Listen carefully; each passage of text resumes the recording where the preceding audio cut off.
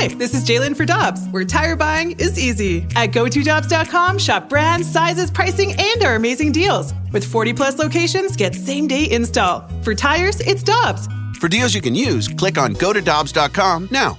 Hi, I'm Dan for Dobbs Tire and Auto Centers, here to share the easiest way to buy tires. Come to Dobbs. With the best tire brands and the biggest inventory, you'll get your tires the same day at the lowest price, guaranteed.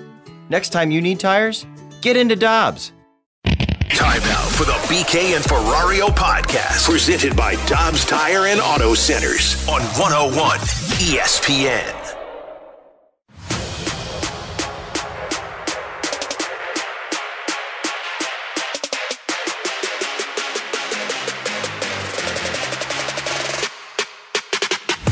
I'd say we talked prior to Christmas, Craig and I, about, there was really no feeling, I think, from either side that we were concerned we weren't going to get something done. We talked at Christmas and said it's probably the right time to start the discussions. And I started to talk to Craig's representative, Steve Mountain, who did a great job. And we just sort of talked on and off. And then we thought at this Olympic break or All-Star break, I guess now, was the proper time to see if we get it finished, and we were able to do that.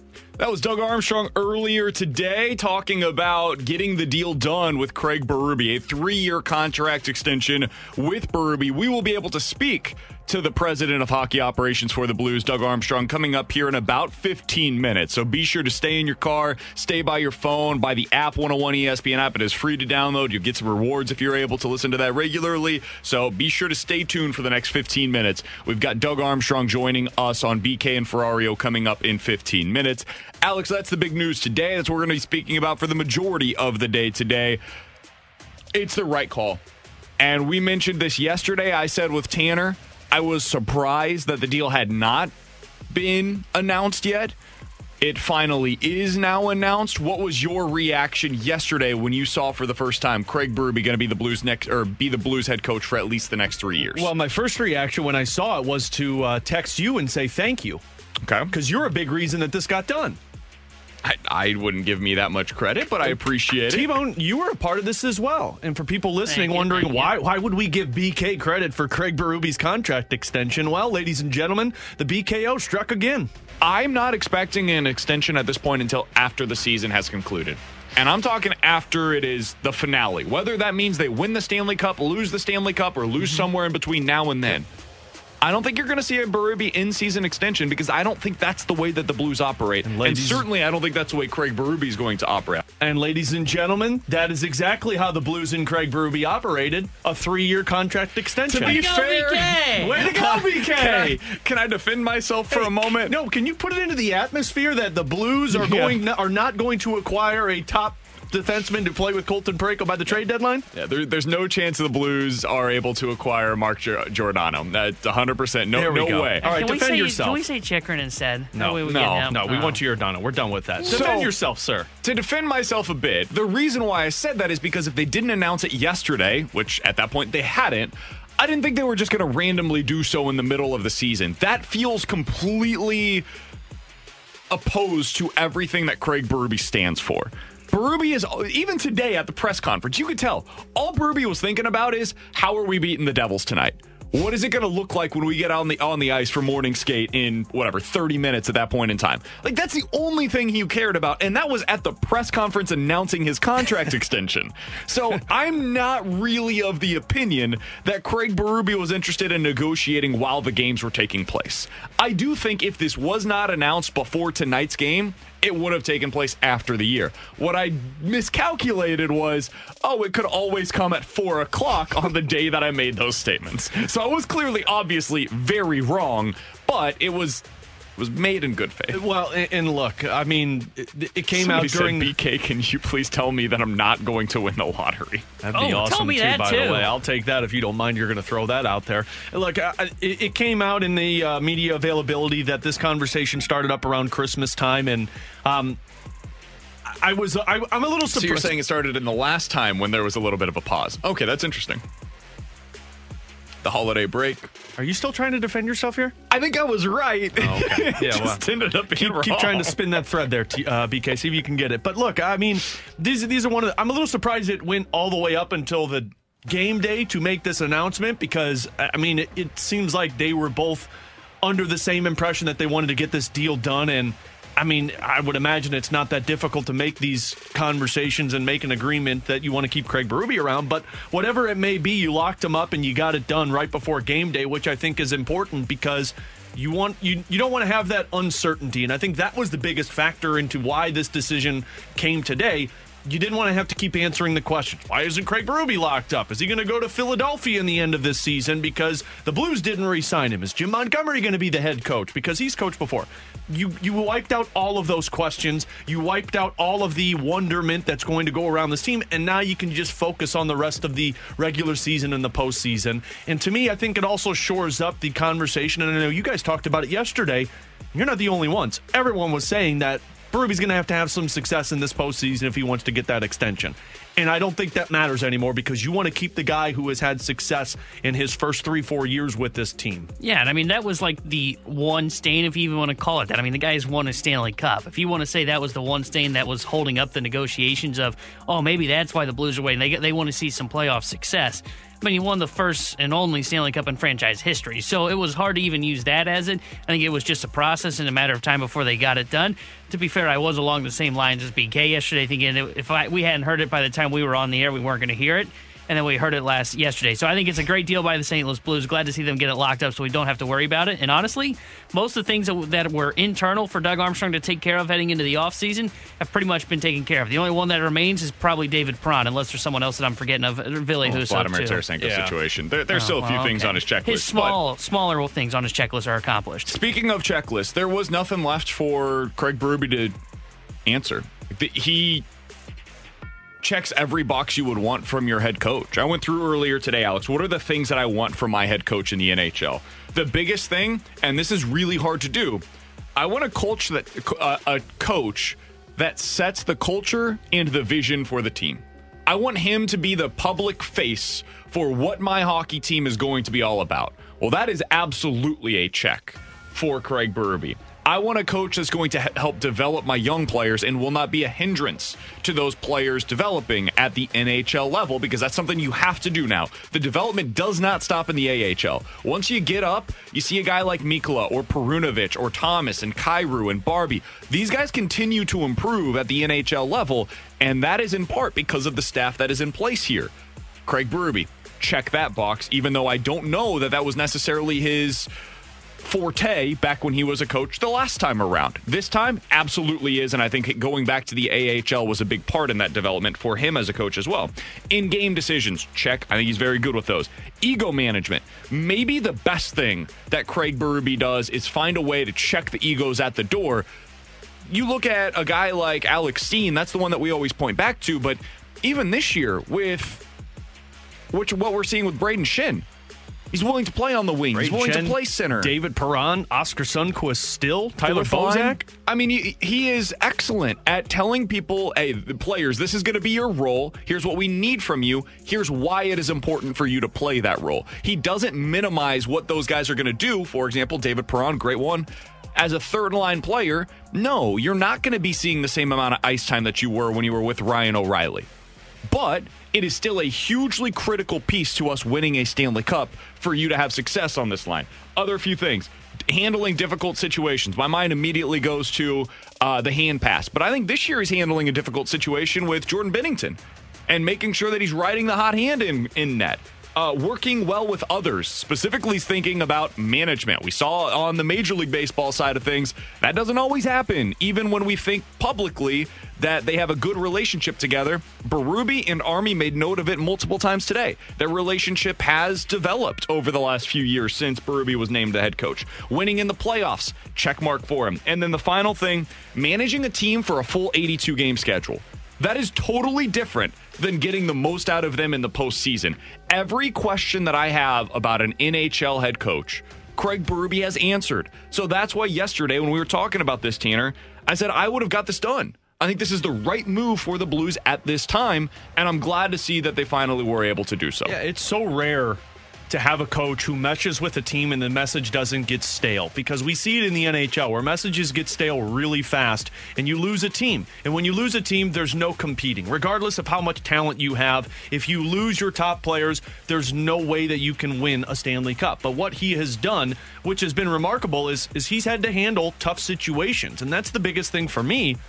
The Vladimir Tarasenko situation, the Alex Pietrangelo leaving via free agency and bringing in a Torrey Krug and making the trade for Justin Falk and Colton Parayko struggle and the goaltending.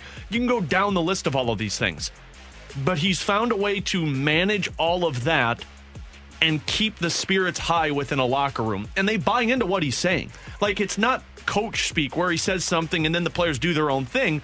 If he calls out a player or if he calls out a game where he says the team wasn't any good, they respond the day after that. Look at the Calgary Flames 7-1 loss. Talked about how they were awful. What did they do? They came out and they eliminated Calgary in the next game. That's where the message is still strong. And I just saw this because around the NHL today, Edmonton just fired their head coach, Dave Tippett. And you want to know how this thing is going in the NHL? Connor McDavid has been in the NHL for 7 years. Best player in the world right now. He's had 4 head coaches. Ryan Nugent-Hopkins, who is a part of that Edmonton Oilers team, I think he was a former first overall pick or a top 3. He's had 12 coaches in 11 years.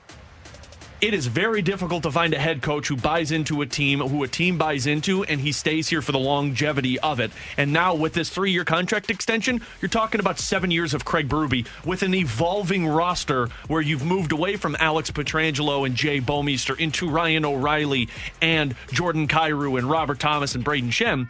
That's because Craig Berube's message never gets stale in that locker room. And that's the only thing that honestly surprises me.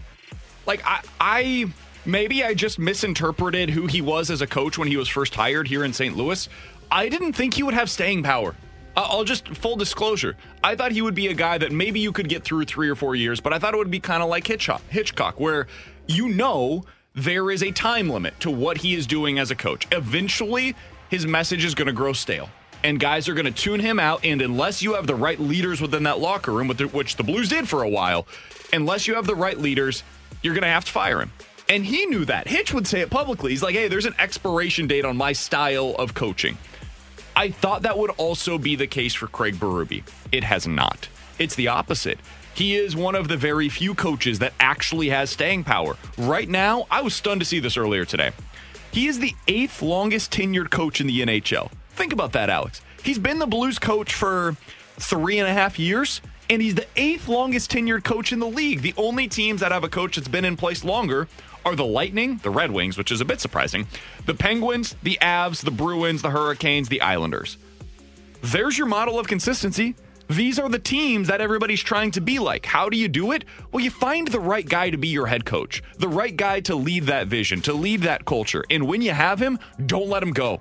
Don't let him go anywhere else. And the Blues were able to do exactly that yesterday by signing Craig Berube to a 3-year extension. I didn't think he would have this kind of longevity, but it's honestly a credit to him and the way that he has developed as a head coach to say that he absolutely does. Yeah, real quick, because I know we got to get to Doug Armstrong, but I'll say this. Berube's coaching style is different from Ken Hitchcock and, John Tortorella, because those guys went the lay into the players heavily and hardcore coaching where if you're not playing, you're going to tick them off. Berube has that, but Berube also has a connection with the players. And when you've played over 1,000 games in the NHL as an enforcer, you're a locker room guy. You know how to manage a locker room. You know how to build those relationships with the players. You know when to push the buttons and when not to push the buttons.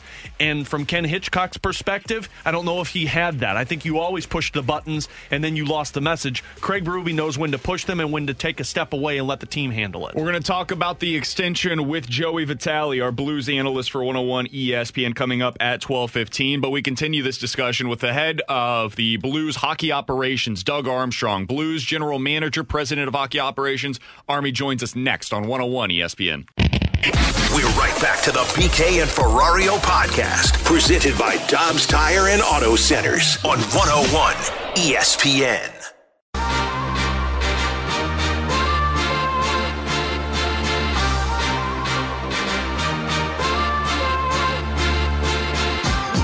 return to the ice tonight when they take on the New Jersey Devils. 7 o'clock puck drop with Chris Kerber and Joe Vitale. I've got your pregame starting at 6 o'clock here on 101 ESPN with Brandon Kiley and Tanner Hendrickson. I'm Alex Ferrario. If you heard the news earlier today, Craig Berube extended for 3 years as the St. Louis Blues head coach. And to talk about that news, we welcome in the president of hockey operations and general manager for the St. Louis Blues. He is Doug Armstrong, and he joins us on the Brown and Crouppen Celebrity Line. Doug, how are you today, sir? I'm very good. At yourself? Doing fantastic. Well, let's just start with, I'm sure this is nice to check off the list and probably have to stop answering the questions of when Craig Berube is going to get extended now that this is done and he is here for 3 more years. Yeah, certainly nice to have it behind us. It really wasn't consuming Craig or I, but it was becoming people from the outside questioning what was happening. So it was nice to get it pen to paper, get them done, and now we can just focus on the second half of the season. And Doug, you mentioned in the media availability earlier today, his press conference, that this conversation started up at Christmas time. So this seems like something that you both knew it was going to get done. It was just a matter of time and a matter of an opportunity to sit down and hash out what you needed to. Exactly, and we had the Christmas break, and we made some good headway, and then this All-Star break gave us quite a bit of time, and working with his representative, Steve Mountain, when we got to really talking, it didn't take that long for either side to realize what was the right term and right money, and get it behind us. Doug, how have you seen Craig Berube evolve since the moment that he was named the interim head coach of the Blues? Well, I think that was sort of a whirlwind second half of the season in 2019. But he didn't, putting his stamp on it the next training camp, and he's had a couple of training camps since then. Doing a really good job of sort of continuing to build a foundation for his resume and the way we want to play. And I just think he's very comfortable now with our management group. We didn't have a lot of communication. Most of your communication matters with the head coach, and so when he took over, we were just sort of trying to right the ship at that point. But I really enjoyed working with him. He's done a really good job of keeping the veteran players hungry and also giving a chance for our younger players an opportunity to have success.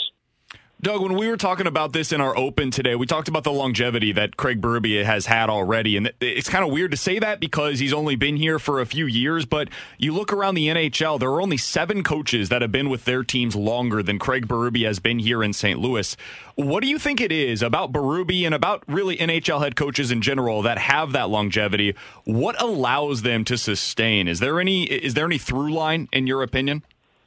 Yeah, I think it's communication skills with the players. I think that you also have to have players that want to be coached, and we're fortunate to have a really strong leadership group right now that can deliver the message. They also understand, if you're in your late 20s, early 30s, you're in a window, your career, at its prime, or certainly heading towards the back nine. You want to win, and I think we provided the feeling that we have a team that can compete, and Craig does a great job of keeping that at the forefront of what we're doing every day.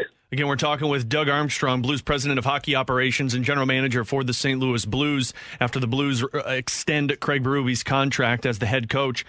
Doug, during your tenure as GM and president of hockey operations, you've only had to fire 2 coaches. And Ken Hitchcock's longevity, of course, is well known. A short stint with Mike Yeo, and then it transitions into Craig Berube in that 2018-2019 season. You don't see that very often in the National Hockey League. I mean, I just mentioned a little bit ago, Dave Tippett, who was just let go from the Edmonton Oilers. Ryan Nugent-Hopkins had 12 coaches in 11 years with Edmonton. How difficult is it to find a head coach that meshes well with a team and you know that the longevity is there? Oh, well, I think we believe it's a very important part of our success or our longevity in St. Louis is to have continuity. Mr. Stillman obviously believes that in the management group. I believe it in the coaching group. And you want to have someone that you share the same vision. I think if you share the same vision, when you're putting a team together with the coach, that has to be at the forefront. And I've been very fortunate with Ken and with Craig, Mike also, but with these guys that have been here a while to share that vision. And I just think that you know, they say it's easier to change the, you know, one coach than 20 players, but at some point the players have to be held accountable to what's going on also. And I think that if they know that the coach and the manager are on the same page, that they're probably not going to win those battles, then it's easier. And so for us, I know, as you said, there's a lot of changing of coaches in our sport, and I'm not really sure that's the proper way to have success. Doug, one of those visions I would imagine with the Blues mindset is, you know, turning those draft picks and prospects into NHL-ready players, and that's one thing that Craig Berube has had a lot of success with. When you look at this team right now, Jordan Kyrou, Robert Thomas, and Ivan Barbashev, you know, he coached the American Hockey League for one season. What is it about Craig Berube and his ability to grow those younger players that seem so successful?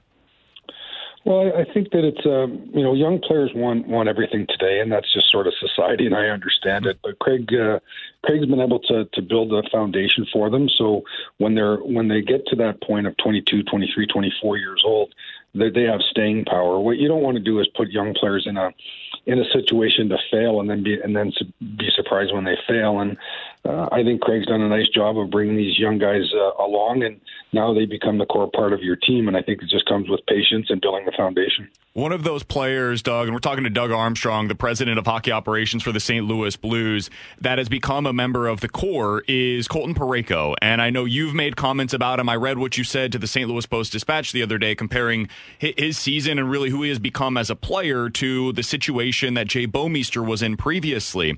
Can you expand on that a little bit for our audience? How do you view where Colton Parayko is right now in his career, and specifically the situation that you guys have placed him into?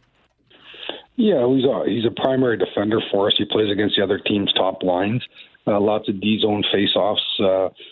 You know, the reality is to produce offense in the NHL, you have to play on the power play, and Colton doesn't do that. So the numbers aren't going to be there. The 5-on-5 scoring for defensemen isn't great. You look at the guys, the top scorers, they're getting lots of stuff on the power play, and that was a little bit like Jay Bouwmeester was here. He was asked to defend against the other team's top players to close games out for us, and you know, so the offensive numbers, that's not how I judge Colton right now. Now, if he gets back on the power play, then that changes the script on how you judge him. But right now, it's more defending, playing against other team top players, and I think he does a good job at that. When you look at that, Doug, and you look at who he's paired with defensively, what does an ideal partner look like for Colton Parayko? Well, it can be a couple of different ways. Right now, obviously, we have Mikkola playing with them, and those are two big bodies that can kill plays down low. But you can also see success with a smaller player, a skater that can make plays. You know, he could have in a shutdown pair with Mikkola or Scandella, or you know, he's a great skater, and I could see him playing with Krug over the next few years too. So I think he's multidimensional in how he can play, and I think a lot of his situation driven on where do you need offense, do you need to shut games down. You know, he can provide both of that for us. Doug, one player that Blues fans and now hockey fans are talking about is Jordan Kyrou, who was a point-per-game player in the first portion of the season. Then he goes to Vegas for the All-Star Weekend and wins the fastest skater competition, scores 5 points in those All-Star 3-on-3 competitions. What is it about Jordan Kyrou's growth that has surprised you most?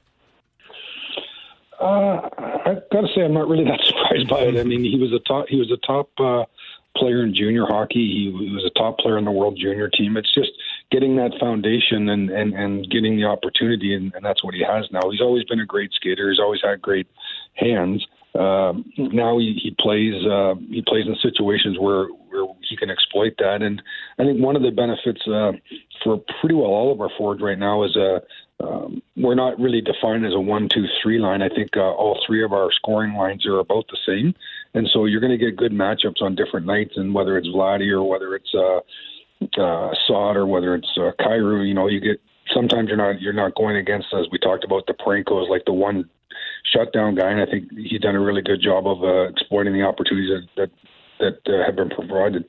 Army, what is your biggest question that you have? Like, what do you want to learn about your team in the second half of the season, and specifically before the trade deadline? I would say that, you know, watching games last night, or the other night I saw Winnipeg and Minnesota play. It was a very heavy game. I thought Nashville came in here and they play a very heavy game. I think we're going to have to be prepared to play heavy games. And when you score a lot, you sometimes get away from that grinding out heavy game hockey. And I think that's going to come to the forefront as the season progresses and you get into the playoffs. And I like some of the size we have in our group right now. When you have a player like Brown, who's not a physical player, more skilled, but he is a big frame. And then we have Joshua up here and Sundqvist and Costin. And I think we're going to have to play those heavy teams. And I'm looking forward to seeing if we can make a fourth line or make a three forwards that can go out there and really grind teams down. Doug, final one from me, and this kind of goes back to the Craig Berube extension. And as always, we appreciate your time joining us here on 101 ESPN. But you mentioned 3 years ago about the 5-year Stanley Cup window and it being open for this team. Do you feel like that window extends now with Craig Berube locked up for 3 more years? I do, and quite honestly, I think it's extended right now because of Thomas and Kyrou. I think that when you have players in their early 20s, or what are they, 22, 23, 24, you see a vision now of these guys being good players for probably the next 5 or 6 years, and then Buchnevich is in that age group too. So we've been able to add some players, I think, that can keep us competitive today, but also I really like the future of this team. Now we have to get it done too. It's one thing to talk about it, and probably every organization thinks they got really good young players. So the reality is these guys have to get it done. But we're a little bit ahead of the curve because we're seeing 2 players right now that are getting it done. And I'm excited about Perunovich. I'm excited about Neighbors. I'm excited about Bolduc. But these guys are a long way away from being where Thomas and Kyrou are. But that's why I think that window, whether it's a championship window or a highly competitive window, I think it's extended because of what we're seeing Thomas and Kyrou do. Army, final question. We'll get you out of here on this one. You guys were able to get a lot of business done this week with a few extensions and then certainly with a crescendo of the announcement that Craig Berube will be the head coach for the next 3 years. Is it fair to say that for the rest of the regular season, at a minimum, that stuff's going to be put on the back burner, the extensions, the contract talks, and then anything else that will be done will likely take place in the offseason? Yeah, that's usually the way it happens. I mean, we want to take advantage of the window that we had. But with any player, it only takes one phone call to spark an idea and get a contract done. So we're not against signing guys. It's today's athletes, they can multitask. They can add numbers together and play hockey. So if the contracts come up and it works out, we'll get it done. But again, it's nothing that we're concerned about doing at this point. Well, Doug, we're looking forward to getting the guys back on the ice tonight against the New Jersey Devils. Again, 7 o'clock puck drop with Curbs and Joey here on 101 ESPN. I've got your pregame starting at 6. As always, Doug, we appreciate your time hopping on with us this morning. Have a great rest of your day, and we'll see you at the rink tonight. Guys, thanks a lot for having me on, and we'll see you tonight. There you go. Doug Armstrong, President of Hockey Operations and General Manager for the St. Louis Blues. And BK, the one that really stuck out to me was his comments on the cup window opening or staying open even longer. And I think that's T-Bone and I had this conversation about going all in at the trade deadline.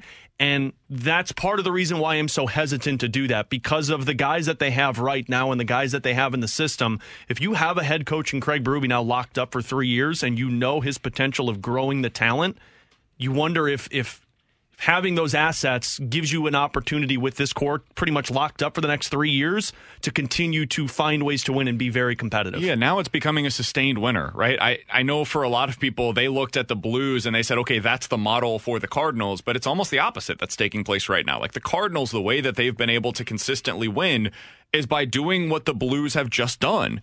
They have developed the Kyrous and the Thomases and the Barbies and the Sonnies, those types of players. The Cardinals have been doing that for 20 years now. And that's the way that you go from basically 2001 all the way to where we are today of being a consistent winner. The Blues are doing the same thing now. You look at the contract situations with O'Reilly and Tarasenko. Those guys are up after next year. For a lot of teams, that would be a terrifying existence, knowing that 2 of your best players are potentially not going to be on the roster after next season. For the Blues, it's like, okay, let's kind of see how this goes. it might be a good thing that those guys are moving on. We open up those 2 salary slots, and then you can just basically fill those spots with Kyrou and Thomas, because that's going to be our next top center and top right winger. So the Blues are in a really good situation right now, in part because of who their head coach is, in part because they have been able to develop the next wave of talent internally, and Doug Armstrong has done a really good job of being able to identify and then develop from within those guys that you need to add. And by the way, the other part of this that is really important, and I do think this is where the Cardinals do sometimes fall short, he didn't go out there this offseason and only add Pavel Buchnevich. He didn't go out there this offseason and only add Brandon Saad. He did both.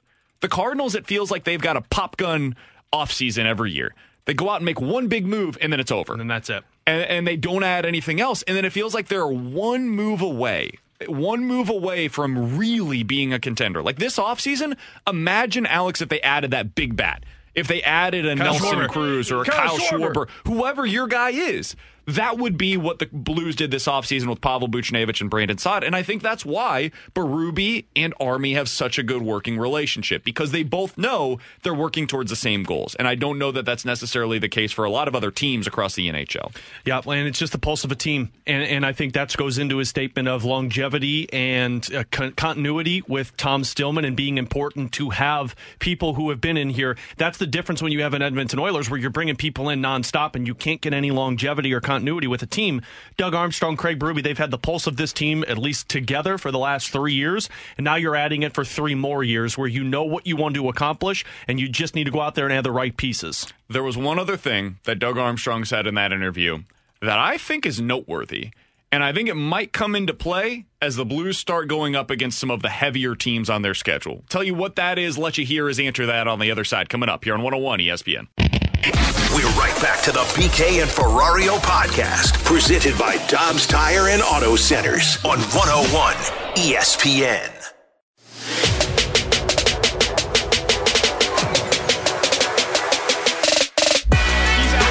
That's Tanner Hendrickson, and I'm Brandon Kiley. If you missed it, we just had Doug Armstrong, the Blues president of hockey operations and general manager, on the show. I thought he was really good. He was open and enlightening to some of the questions that we were able to ask. If you missed any of that, check it out on the podcast page, 101ESPN.com or the 101 ESPN app. It's all presented by Dobbs Tire and Auto Centers. Alex, there were a couple of things that stood out in our conversation with Army. One of them, though, that I do think will potentially be in play for the rest of the regular season, and certainly once this team gets into the postseason, was his comment about the fourth line.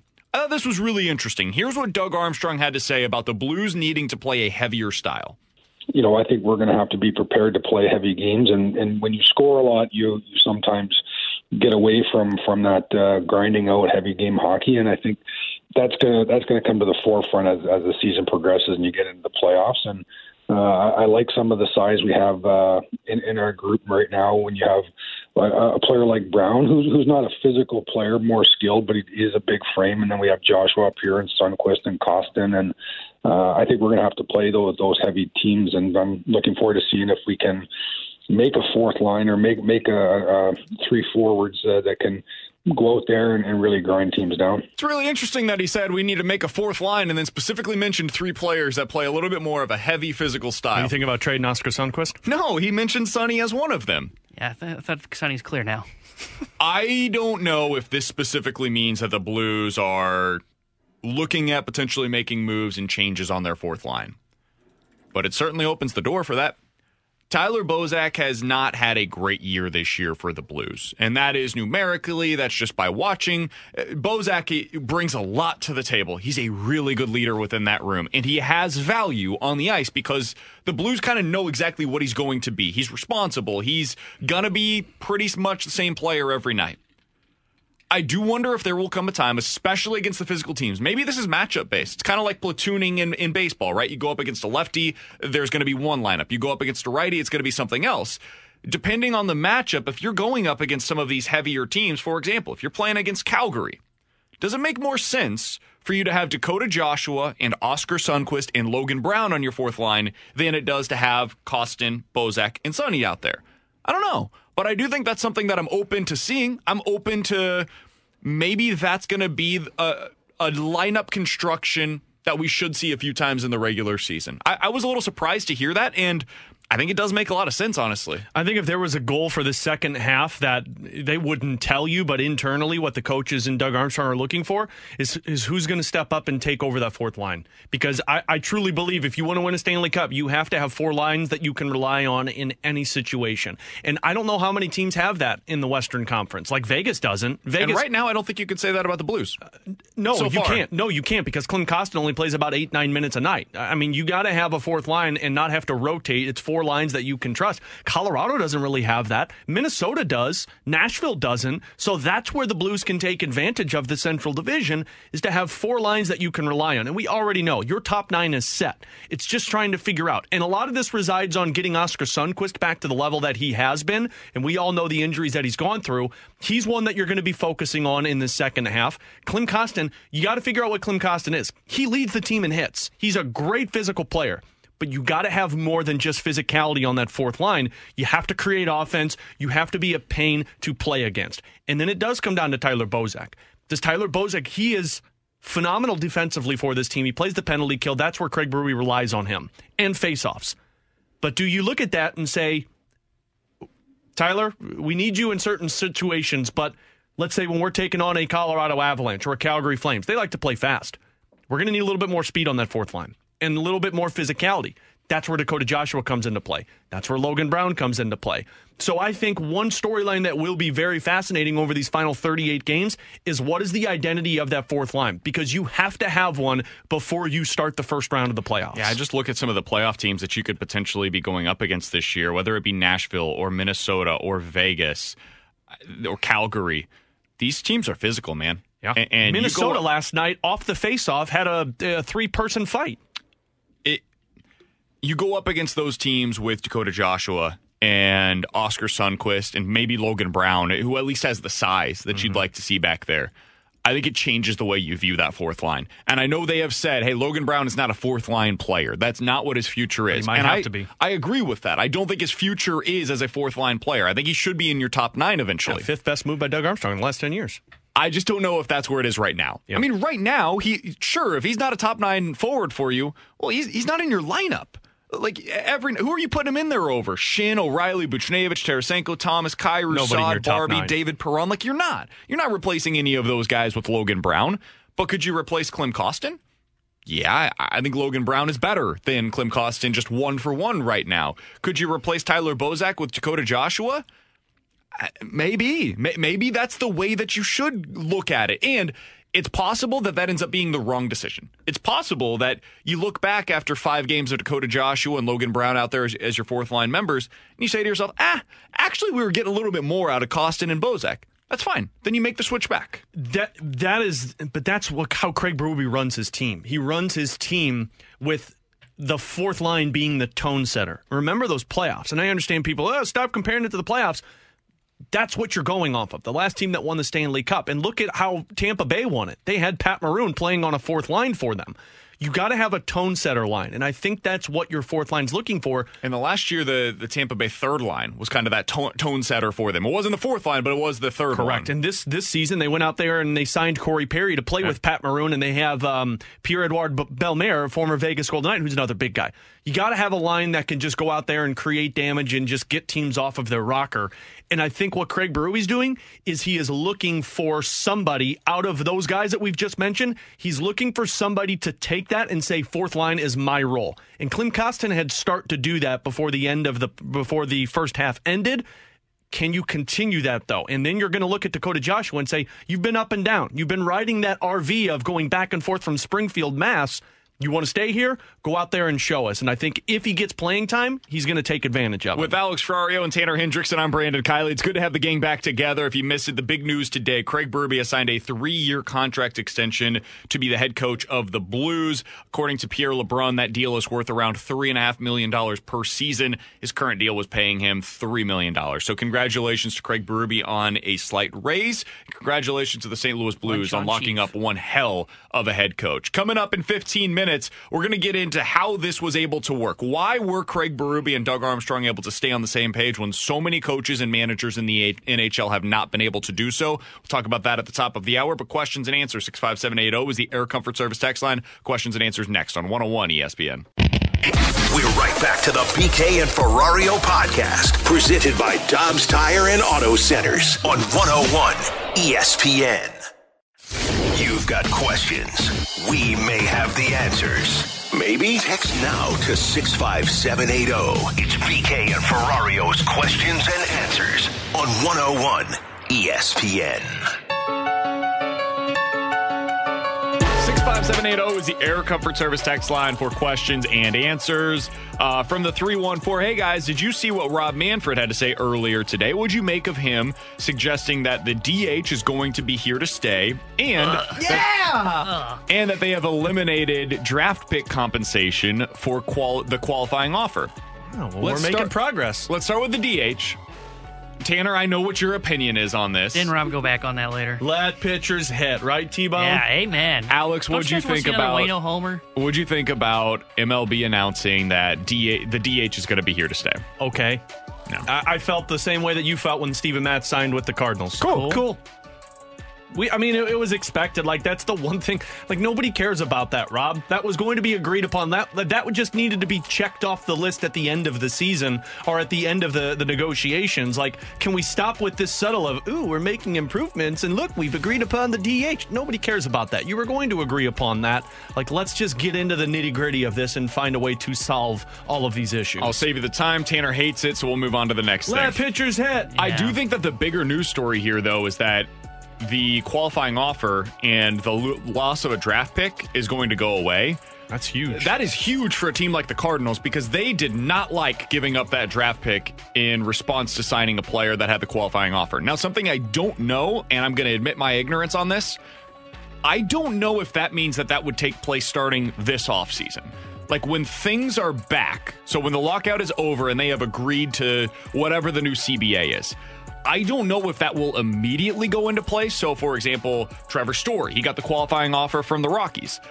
Does that mean whoever signs him this offseason does not have to give the Rockies? I would imagine that you can't do that because, like, you've already gone through that side of things. Like, this would take place next year. I would think so, but I'm not positive on that. I don't know because this agreement would then become the law of the land, so to speak. So I don't know how that works, and that is my own ignorance there, but if that is the case, if we go down this hypothetical scenario of, hey, the Cardinals sign a player that got the qualifying offer, if they no longer have to give up that draft pick, I do wonder if that opens up some opportunities. And I wonder if that will mean that the price is a little higher on some of those guys than originally expected because now you're not also taking into account losing that draft pick. So I think that's probably the more significant news story today. If it were to happen this year, then it becomes even more interesting because there could be guys that are looking for those one-year deals, especially with Rob Manfred saying, hey, once this gets done, we expect a week before spring training gets going. So Trevor Story, Carlos Correa, all those other big free agents that have that qualifying offer on them, I'm with Alex. I expect it's probably going to hold up at least this year. I would think so. But if it doesn't, Trevor Story, one-year deal. T-Bone's a little speculating. Kyle Schwarber. Oh, that's a good one. 65780 is the Air Comfort Service text line for questions and answers. Let's get to this one from the 636. Which is more likely? Berube gets fired during his contract extension or he gets another extension at the end of this new contract? Gets another extension at the end of this new contract. I don't think the Blues are going to go through like a super downward spiral. You heard Doug say to us, too, he just doesn't agree with firing coaches. And, look how long it took him to fire Ken Hitchcock.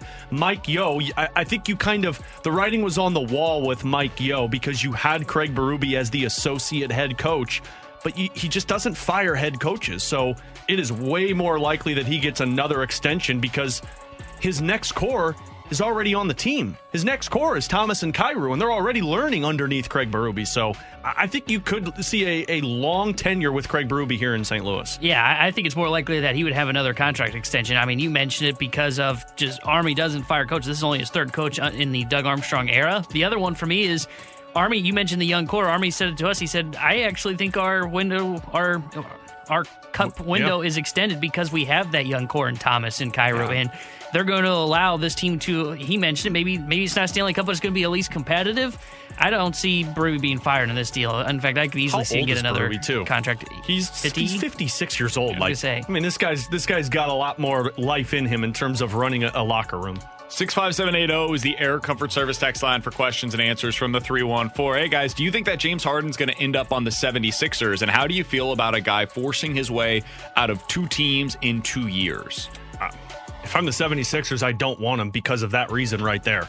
I think I understand he's one of the best pure shooters in the game, and he changes the outcome of a game, but I'm just under the assumption, you don't want to bring a bad presence into a locker room. And I know they kind of already have one with Ben Simmons, but at least he's not even there. Yeah, but I mean, you have one of the top players in the game in terms of Joel Embiid. Why would you want to mucky up that or murk up that water with a James Harden? So if he goes there, great, but I think that's going to hurt the 76ers more than it's going to help them. James Harden's a losing player. Yeah. He's not a winner. Is he miserable? Yes. I said that yesterday. I don't understand what James Harden wants.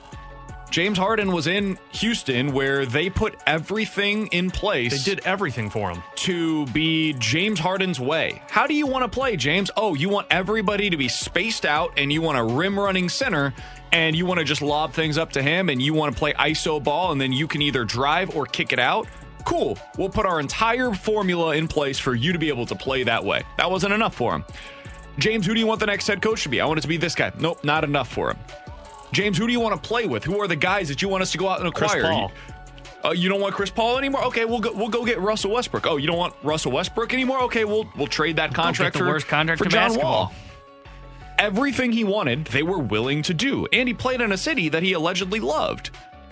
Now, he wanted to go to Brooklyn to play with his friends, right? Hey, I want to play on a team that's going to win a whole lot of games. It's going to be great. Can't be a big 3 when one of the 3 only plays some road games. And KD's been hurt.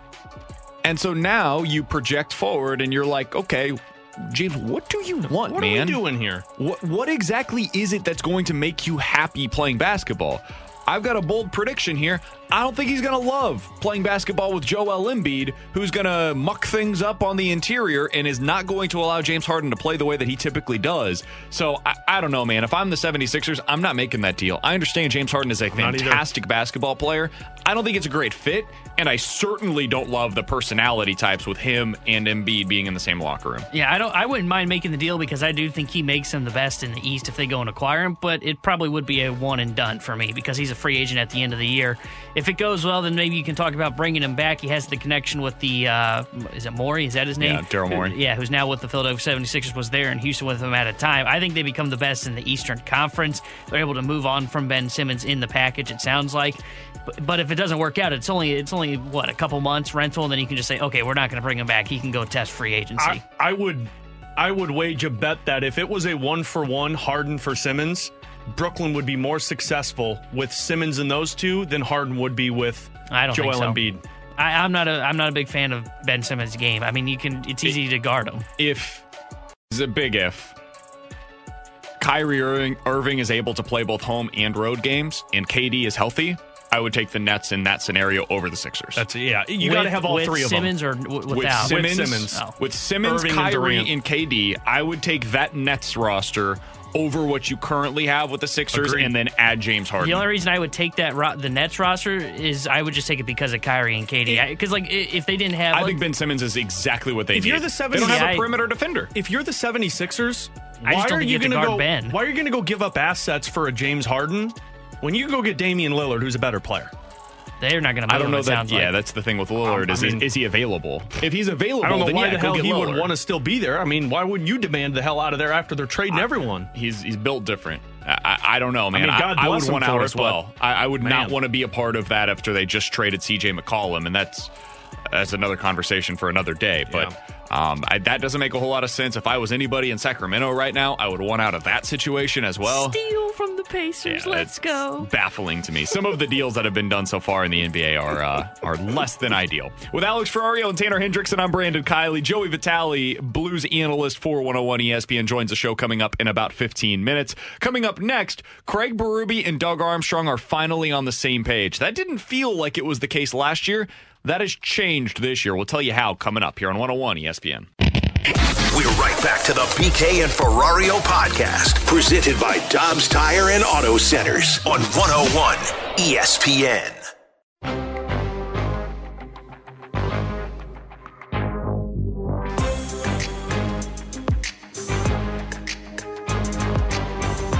Alongside Alex Ferrario and Tanner Hendrickson, I'm over here just fuming. I'm so mad. It's because you're trying to trade Rob Barbashev Manfred again. We'll get into that coming up at 12:30. He's trying to trade Barbie again? Yeah, and Sonny. I just don't understand why the owners are trying to lie to us. Don't treat me like I'm 5 years old. I understand that it's a good business idea to get involved in being an owner in pro baseball. Sports. They don't lie in pro sports. Well, Rob Manfred is. Try and be like an optimist like Rob Manfred. Lying through his teeth. He's an optimist about them getting back onto the field, but he's not an optimist about the fact that it's a good investment to buy a team, which, by the way, he represents them. So if it's a bad investment to be an owner of a baseball team, why does Rob Manfred have a job? Hey, he's just trying to live longer. Everybody should be selling, right? I don't see a whole lot of teams coming open for sale. You need to go take a walk. Okay. You need to go take a walk.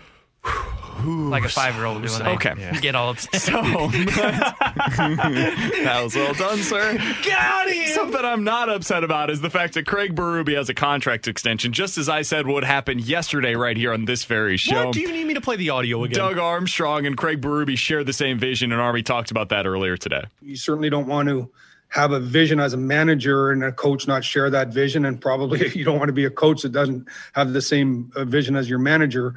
And I think that Craig and I view hockey the same way. We view the type of players that you need to have success, and so I would say that's what I mean by that, JR. And this was something that they both discussed in the offseason of making sure that they were on the same page. I mean, I remember specifically Doug Armstrong was on the air with our press conference that he held at the end of the season, and he talked about how we need to decide, myself, the coaching staff, who we are as a team. And that was the identity crisis that we talked so much about last year. Who is this team? Are they still trying to be the physical team? Are they trying to buy into their speed? And I think what took place this offseason was they met in the middle, because there's still a physical presence on this team. Braden Shen, Robert Bortuzzo, you just locked them up for 2 more years. You need those guys. Doug Armstrong even just talked about having to get more physical on the fourth line for you to make a playoff run. But you also have to buy into your strengths, and your strengths right now is offense, and it's speed, and it's skills. And that's what they did this offseason by saying, let's go out there, let's move on from the physical brand of Sammy Blais and Zach Sanford to the skills of Pavel Buchnevich and Brandon Saad. I think it's important, and this is where the success comes into play for this team, and why I believe that window's open still. Because you have your coach and your general manager on the exact same wavelength about this roster construction. I love that you said they met in the middle. Because that's so important. Just like baseball, they should probably find a way to meet in the middle. It's so important in any of these situations where you've got two people that maybe are not exactly aligned on how they view where the game is today and where it's going, right? And I'm not saying that's the case for Berube, but it felt that way at times last year with Berube and Army, where it was like, hey, Army sees this thing going more towards the speed direction. And that's how you ended up with a Mike Hoffman, for example. And it felt like they were trying to jam a square peg into a round hole all year long. I mean, he wasn't even on the top power play unit for how long last year, Alex? Pretty much half the season. It was baffling. Like that's the one value that he brings to your table, or to your team rather, and he wasn't contributing in that way. So it was weird last year, but it felt like this offseason they got on the same page. It was like, hey, these are the players that I need. These are the types of players that I think can be winning hockey players for us here in St. Louis. This is not just like you're trying to be the GM for 30 teams, who's the best players. You're the GM for this team, and this is our way of playing, and this is the specific type of player that we need to be able to continue winning. Go out and get Buchnevich, who's been excellent. Everything they could have asked for and then some. They go out and get Brandon Saad when, over the last 2 years, the number one frustration I think all of us have had is, can somebody please go to the front of the net? Just stand there. I promise you're going to get a bunch of goals. And that's where Brandon Saad has gotten all of his goals. Brandon Saad literally stands at the front of the net and puts the puck in, just repeatedly. He doesn't even pass the puck. It's literally memory. It's just muscle memory at this point. Go to the front, puck. Go to the front, puck. And it happens regularly for him. So Careful with that. Go to the front, puck. Okay. Just make sure you're enunciating correctly. It's been awesome to see, and that took them getting on the same page to be able to get there. Now, I do think there is one question that remains, and that is, okay, so you figured out the identity on the front. We all love, in particular, their top 9 right now. They've got guys that are identity players. They've got guys that are really skilled. They've got guys that are somewhere in between. When it comes to their defense, though, there are some questions, especially in terms of the pairing for Colton Parayko. So I asked, as we had Doug Armstrong on earlier today, what does the ideal partner look like for Colton Parayko? Because he's not going to tell us, hey, I'm going to go trade for this guy. He's just not going to say that. We tried. But what does it look like in a peak scenario? What does the ideal partner look like for Colton Parayko? Well, it can be a couple of different ways. Right now, obviously, we have a Mikkola playing with them, and those are two big bodies that can kill plays down low. But you can also see success with a smaller player, a skater that can make plays. He could have in a shutdown pair with Mikkola or Scandella, or he's a great skater, and I could see him playing with Krug over the next few years too. So I think he's multidimensional in how he can play, and I think a lot of his situation driven on where do you need offense, do you need to shut games down. He can provide both of that for us. Boy, BK, you love the word platoon in sports, and I think that is exactly what Doug Armstrong just talked about there. You might be looking at platooning a Colton Parayko, to where sometimes you're going to have him as your shutdown guy where Nico Mikkola comes into play for you, and sometimes you're going to have a smaller stature player who jumps up into the rush to have the offense. That's the identity that we just talked about. This team has bought into the identity of speed. That's how we win games. Colton Parayko has that. Now, this might be too much tinfoil for me, but I think what he was talking about there, in terms of a smaller stature defenseman to be able to play with Colton Parayko, tells me everything about the future of Scott Perunovich. I think their hope is to have Scott Perunovich as a top pairing defenseman to play with Colton Parayko. It's just a matter of repetition and getting him some work, which creates a really interesting conversation of what the trade deadline is going to look like. Yeah, it makes me wonder if they're... I don't know for sure if it's Perunovich or maybe it's Krug. Yeah. I think... Perunovich and Falk played together this season. I think that it's at least in play, and I had not really considered this before, to be honest with you, that Perunovich and Krug are your left side top four defensemen, and your top four defensemen on the right side are, as they are right now, Parayko and Falk. And they can mix those up depending on the matchups or depending on the night, whatever it might be. But if that ends up being the case, if that's how they view this, and this is why I was wondering, how do they view the future of their top four, more so than the right now? If they think Perunovich is going to be that guy, it probably means you're trading for a rental. That means that we're going to be starting to look at Giordano even more, and we're going to be looking at other guys, Chara, that are on expiring deals as being the best case scenario for this team. And that doesn't mean they have to fit a specific style. You heard Army there say, hey, it could be that big body, could be a guy that is a little bit more smaller in stature and somebody that can really move the puck. They can make it work either way, but it's just depending on what they believe the best fit to be. So, yeah, I think it's really interesting that they might view Perunovich or Krug as possible answers with Parayko. I really do. Alex, you can tell me if you disagree with this. I think Giordano's the best case scenario now. We've gone back and forth on what the Blues should do at the deadline. I think the answer, if they can make the money work, and that's a big if, is Mark Giordano. Yeah, I'm with you there. The rental's the way to go, and Ben Sherratt falls into this. I don't think Ben Sherratt's the right fit for this team. Pretty much cross off Jacob Chychrun's name on this list because I think it's going to cost too much. So it comes down to a Mark Giordano or a Zdeno Chara, and I think Chara would be a good fit here.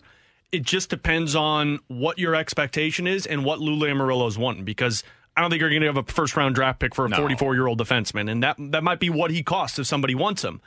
I think you go to Mark Giordano here because you got the leadership, you have the shutdown mentality, but also a guy who can jump up into the rush with you. He's big, long reach, can play with Colton Parayko, and I think what Mark Giordano would present to this team is an identity that matches what you had in the past in terms of the back end of your team. Also probably makes the play of Binnington and Husso a lot easier. The question is what it's going to cost, because you're going to have somebody eat half of that salary for you to get him. And also, let's remember, you have Marco Scandella still, and I don't know if you're going to be paying $3.5 million for him to be sitting on the bench. So if you could find a way to get Mark Giordano done, that is the best fit. It just is going to come down to how much does he cost and who else is trying to get him. He's Alex Ferrario. That's Tanner Hendrickson, and I'm Brandon Kiley. In 15 minutes, we'll get to my favorite topic. Rob Manfred is a liar. We'll talk about that coming up at 12:30. But coming up next, Joey Vitale, the Blues analyst for 101 ESPN. Want to get his thoughts on the news of the day. Craig Berube extended for 3 more years here in St. Louis. Joey joins us next on 101 ESPN. We're right back to the BK and Ferrario podcast, presented by Dobbs Tire and Auto Centers on 101 ESPN. We're talking Blues hockey. It's the Joey Vitale Report on 101 ESPN. Brought to you by The Electrical Connection. When you need quality electrical work for your home or business, visit electricalconnection.org.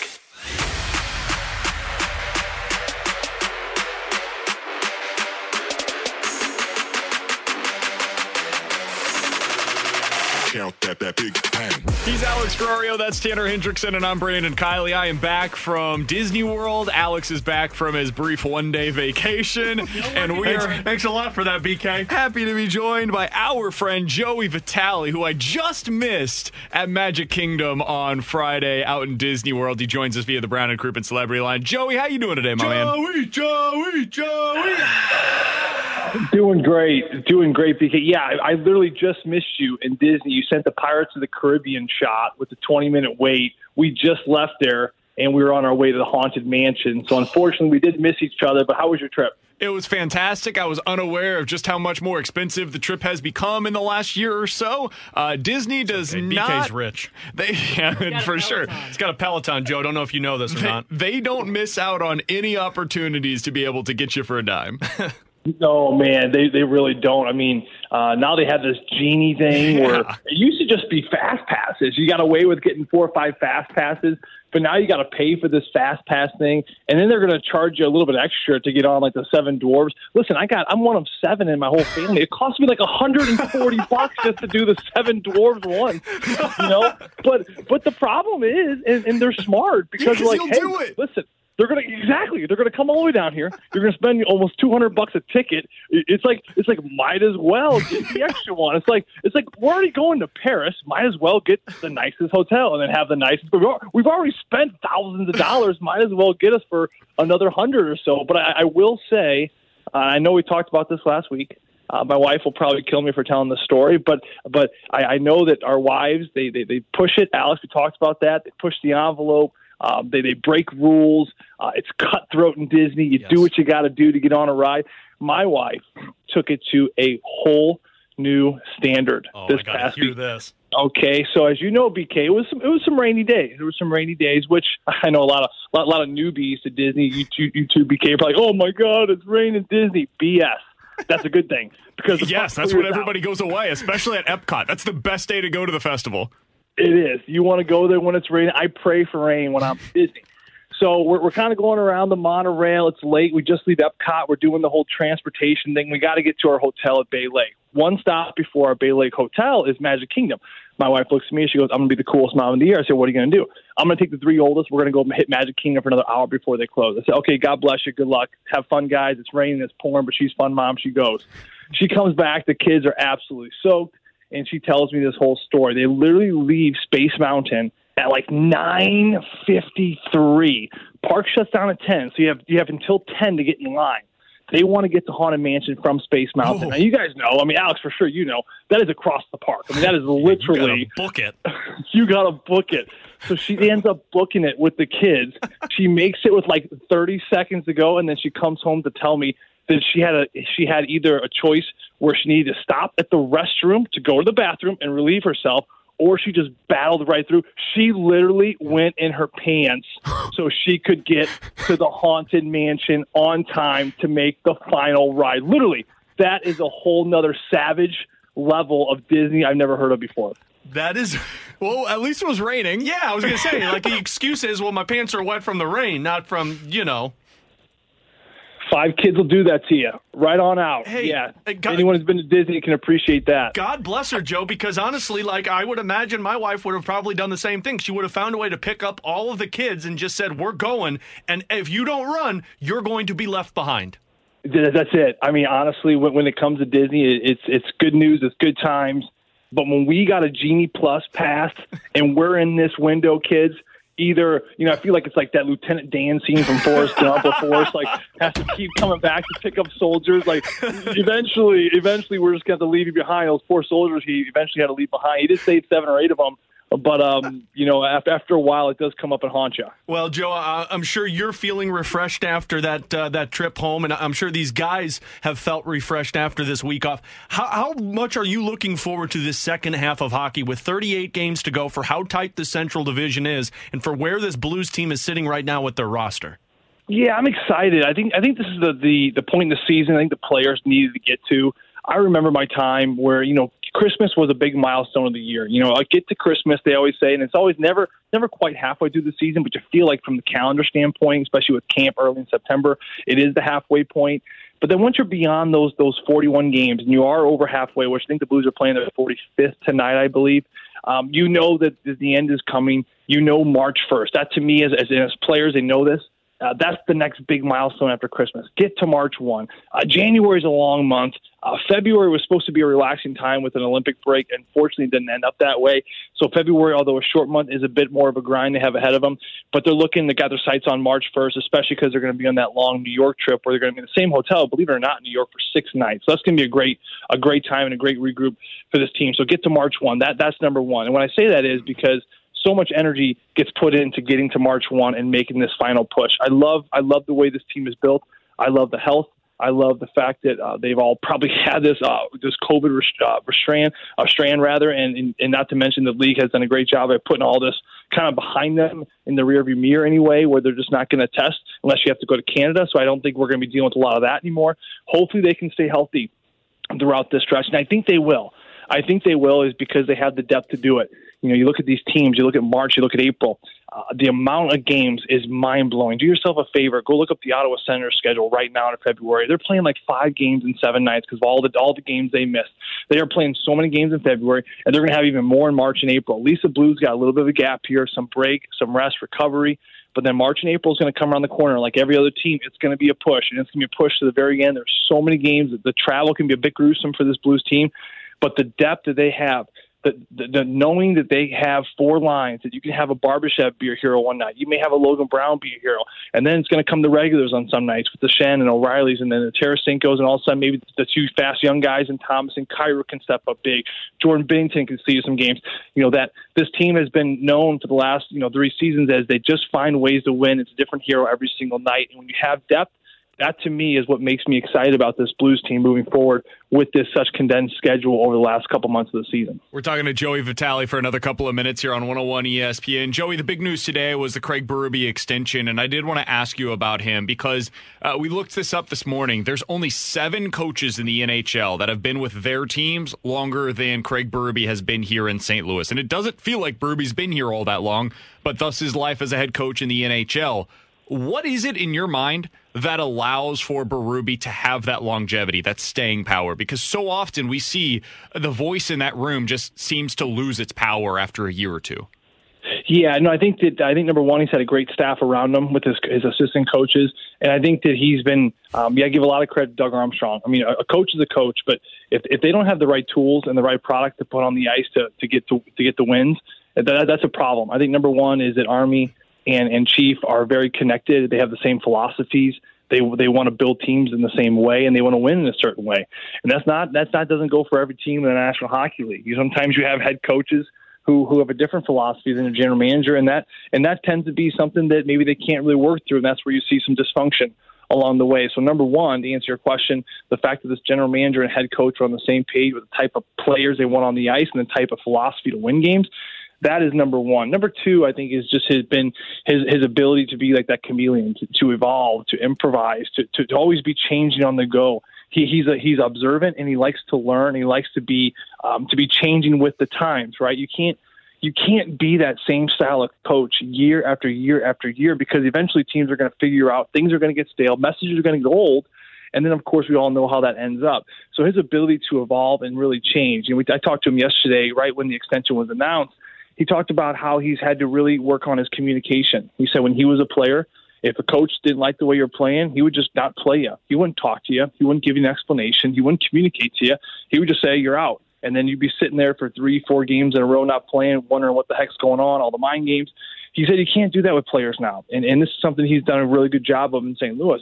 You got to communicate, especially these young guys. They got to know what's going on. They got to know why they're sitting. They got to know how they got to improve. How do I get to the position you need me to be?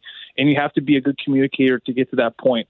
So it's something when he started in 2006 in Philly, I don't know if he was as good of a communicator as he is now, but it's something he certainly has worked on, and you can see the product, and you can see how the players absolutely love his honest, his direct approach, but ultimately that he communicates those issues and good things about them all. Joey, final one for you. It looks to be Jordan Binnington getting the start this evening against the New Jersey Devils, and this has been an area that Craig Berube should be applauded for how he's handled this goaltending situation. Do you like the decision to go to Binnington tonight? I do. Yeah, I think you can give him a shot. I think he's had a good break. I think he's had a little bit of a reset here.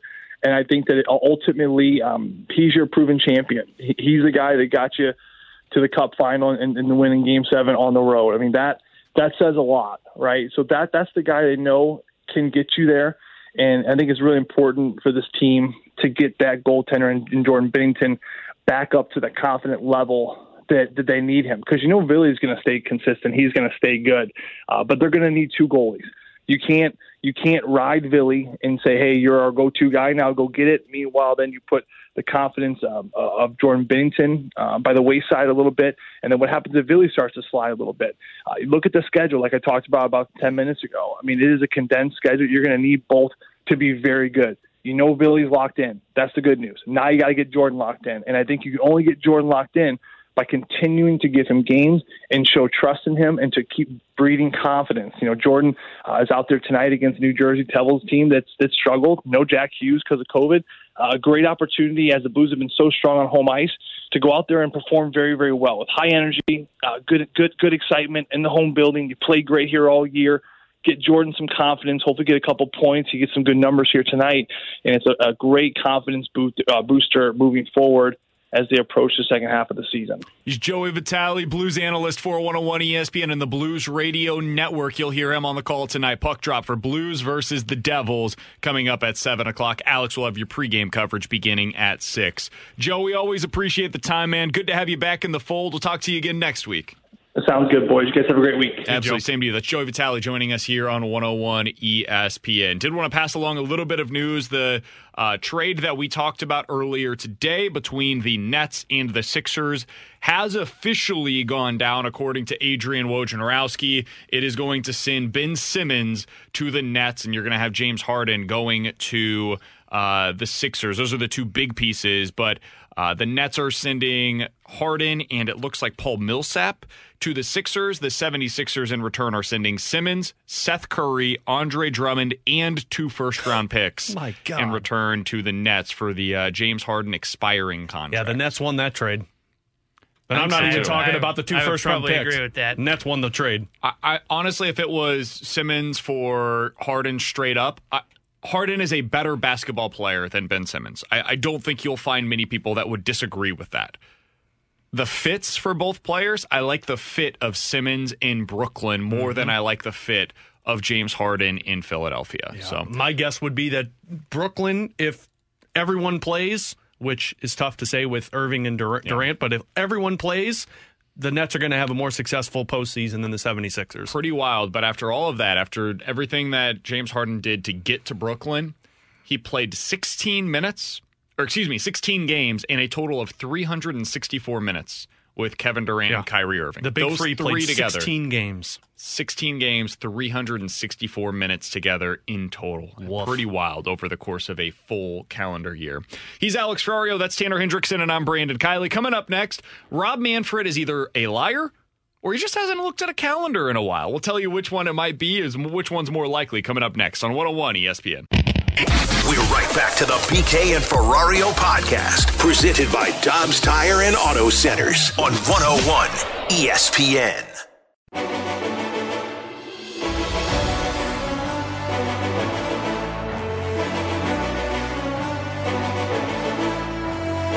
Rob Manfred, what are we doing, buddy? What are we doing? Running a successful show in Major League Baseball. Something That's like what that. we're doing. So earlier Use today, the wrong S word. Rob Manfred. Sorry, I mean, Well it's played, sir. true.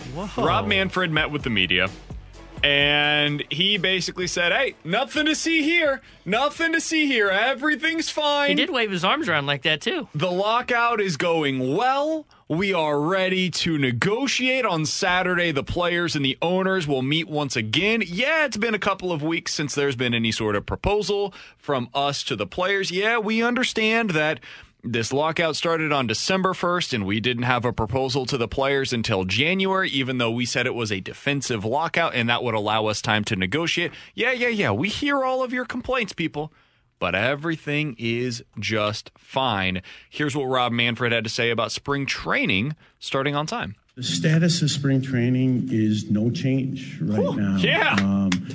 we're going to have a conversation.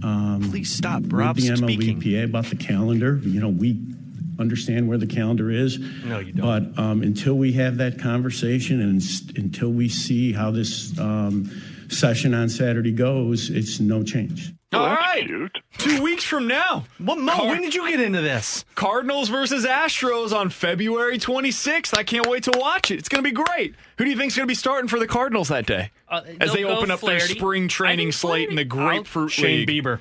Who? For the Cardinals? Yeah. Damn, they made a big trade. Make a trade. Kyle This is Schwarber will be leading laughable. off. This is laughable. I don't know who Rob Manfred is trying to sell this to. You. This is insane. Here, I got you, BK. So done, Rob Rob. Manfred said it would take, quote, less than a week to get spring training underway, which in and of itself is a ridiculous statement to make, considering there is still arbitration cases that need to be handled. There are players out of the country that do not have their visas ready to go yet because there's no working relationship right now between the players and the owners. There are players that still need to be signed because free agency was put on pause. There are trades that will need to be made.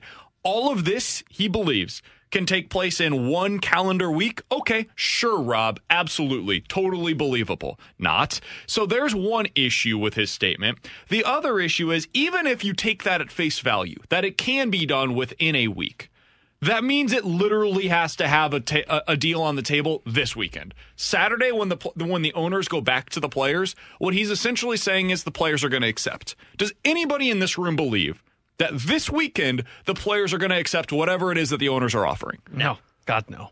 Then we're going to have spring training delayed. No, we're not. Rob said to be optimistic for spring training to start on time. It's crazy to suggest that much. And then he said that spring training needs to last about 4 weeks to start the regular season on time, which again means spring training has to start on time. If he believes that they are required to have a 4-week spring training, well, that's what the current spring training is set up to be. And if they are not starting that on time, which, spoiler alert, they're not starting the regular season on time. Then he doubled down and said, quote, I consider missing games a disastrous outcome for this industry. You just put a spotlight on himself. Your entire timeline is predicated upon you giving the players such an unbelievable offer this weekend that they accept, which means that within a week, you're able to get things ready and set for spring training, and then you're able to do everything on time. Okay, Rob. Okay, yeah, I would love to live in that fantasy land that you're living in currently. Everything that he said today was either a lie, Alex, or he was... I don't know. He hasn't looked at a calendar within the last month. Well, I mean, I think it's pretty evident that it was a lie. Susan Slusser of the San Francisco Chronicle just put a tweet out as she's got a story with quotes from Scott Boras and Marcus Semien saying, I think there were a lot of mischaracterizations on some key issues going into this. Didn't Jeff Passan put a tweet out after his press conference today that some of the owners had to clarify what Rob Manfred was talking about? Yeah, because he got something flat out wrong. He was talking about the CBT thresholds, which I know all of this ends up going over people's heads because it's weird stuff that are the not cap manipulations, but the accounting manipulations that the owners have to do. Basically, if you go over X number of dollars on your payroll in any given year, what are the penalties for doing so? And Manfred said their proposal is that it would stay status quo. It's the same thing that it's been. That is not true. Their proposal, at least what they have sent to the players so far, suggests that there would be extra penalties for going over those thresholds. What Rob Manfred is doing is exactly what he did when he made the statement of when it officially went into a lockout, saying we're doing this so we have time to negotiate so we don't miss any games. He's trying to play the card of, oh, look, we're the good guys. We're trying to get this done in all good faith. The problem is now it's out in the public. The players aren't taking the BS anymore. They're not buying the fertilizer from the terrible salesmen as, oh, yeah, we're negotiating in good faith. We're giving you guys a proper offer. I believe that's what he said in his press conference. What Rob Manfred doesn't understand, and this is the part that just gets me, it's like I don't think he understands how social media works, to where everybody who's involved with these negotiations is giving out quotes of how bad these negotiations are going. Frankly, I can't wait until Saturday when that offer comes in, because if they're sitting here saying we're going to give the players an offer in good faith so that we can get this engine started, and it's going to be like, what, $5 million up from what they negotiated the last time. Like, it's going to be another joke. The other issue that I had with something that Rob Manfred said is, quote, historically, the return is below on owning a team what you would expect if you were to play the stock market. That is not true. Like, it is just factually inaccurate. If you want to go into the numbers, Alex, because I know you're a numbers guy. I'm a huge data nerd. Over the last 20 years, if you were looking at your return on investment in the S&P 500, you would get about 3-1. If you were looking at the return for the teams that have sold, it would be about 6-1, almost double what the returns are in the stock market. So that is just factually inaccurate. And on top of that, that does not take into account them selling their advanced media rights, in which case every team received like $50 million each. Every owner received that money to do with it what they decided to do. It is just not true that owning a baseball team is a bad investment. And anybody who suggests that it is lying to you. Or they have ulterior motives, which is the case for Rob Manfred. What I don't understand about that statement from Rob Manfred is why he would make it publicly. Because fans know that owning a baseball team is A, valuable, and B, a good investment. Also, the people that own these baseball teams know that. Otherwise, they wouldn't own them. Billionaires are not in the interest. They are not getting into a business because they are losing money. If they start losing money, you know what they do? Sell, sell, sell. And I don't see a whole lot of teams that are up for sale right now because business is booming, baby. They are making money hand over fist. And this idea, this notion that it is going to be impossible for these teams to continue to sustain if baseball essentially just stays on the status quo is laughable.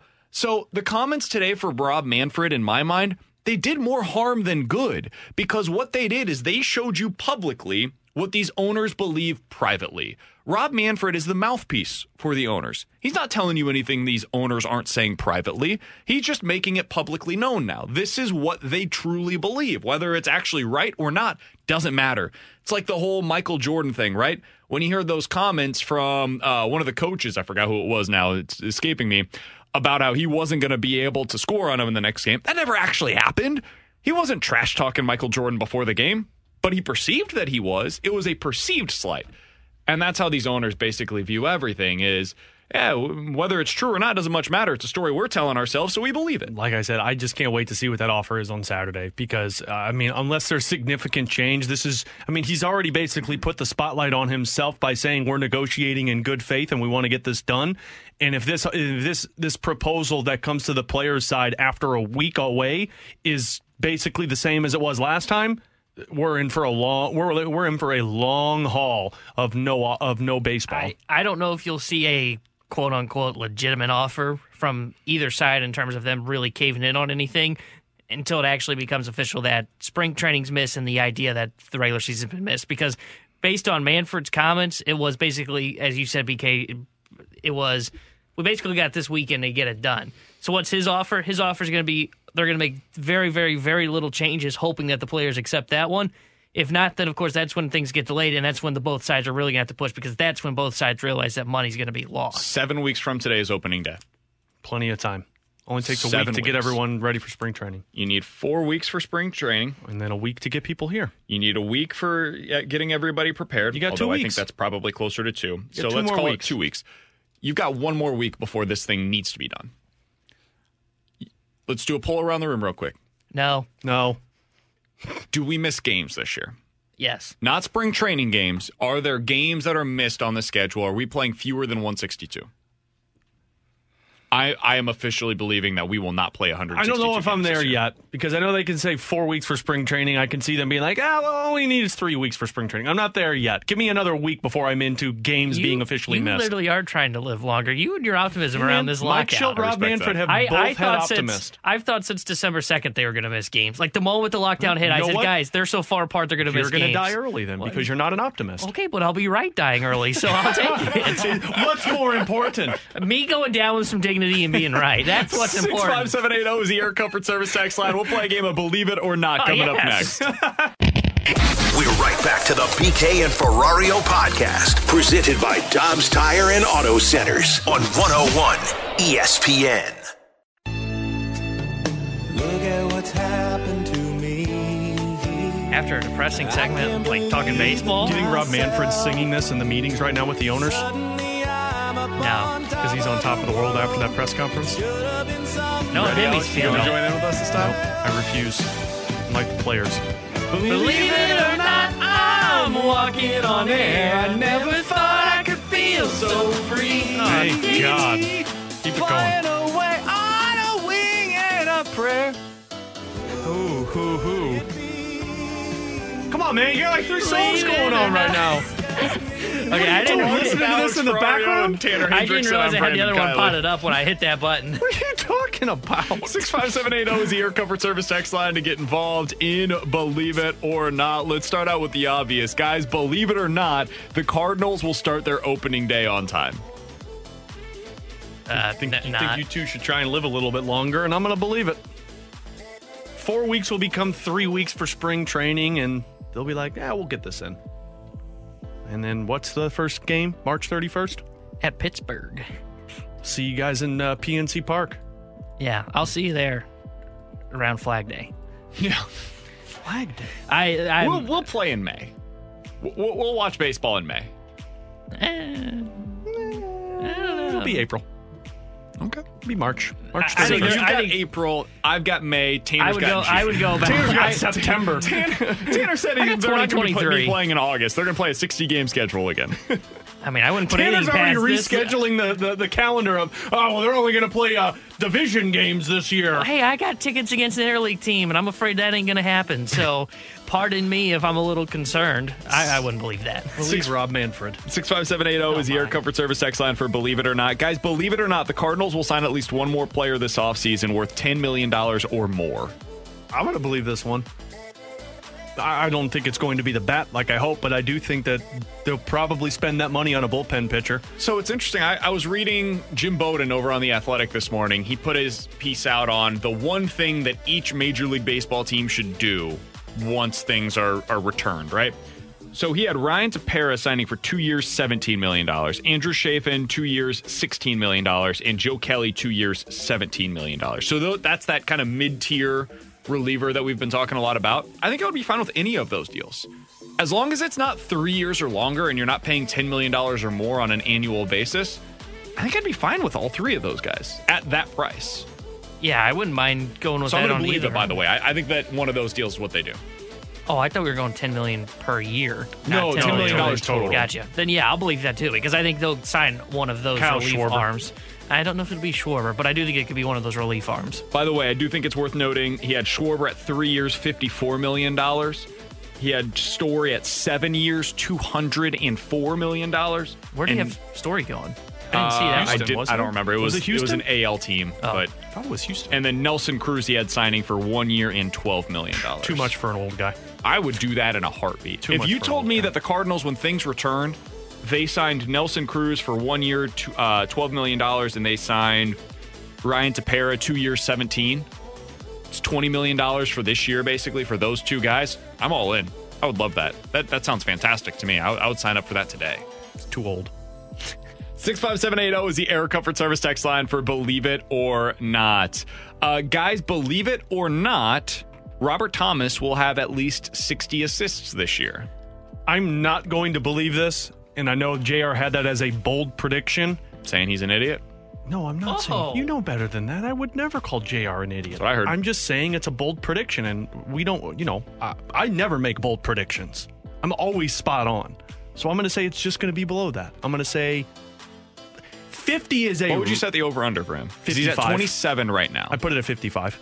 Because, I mean, they're going to go through a dry spell. Everyone's going to go through that at some point. So it's 60 assists means that this guy's going to have to be on pretty much the rest of the season. How many multi-point games has he had this year? I think it's only like 7 or 8, if I'm not mistaken.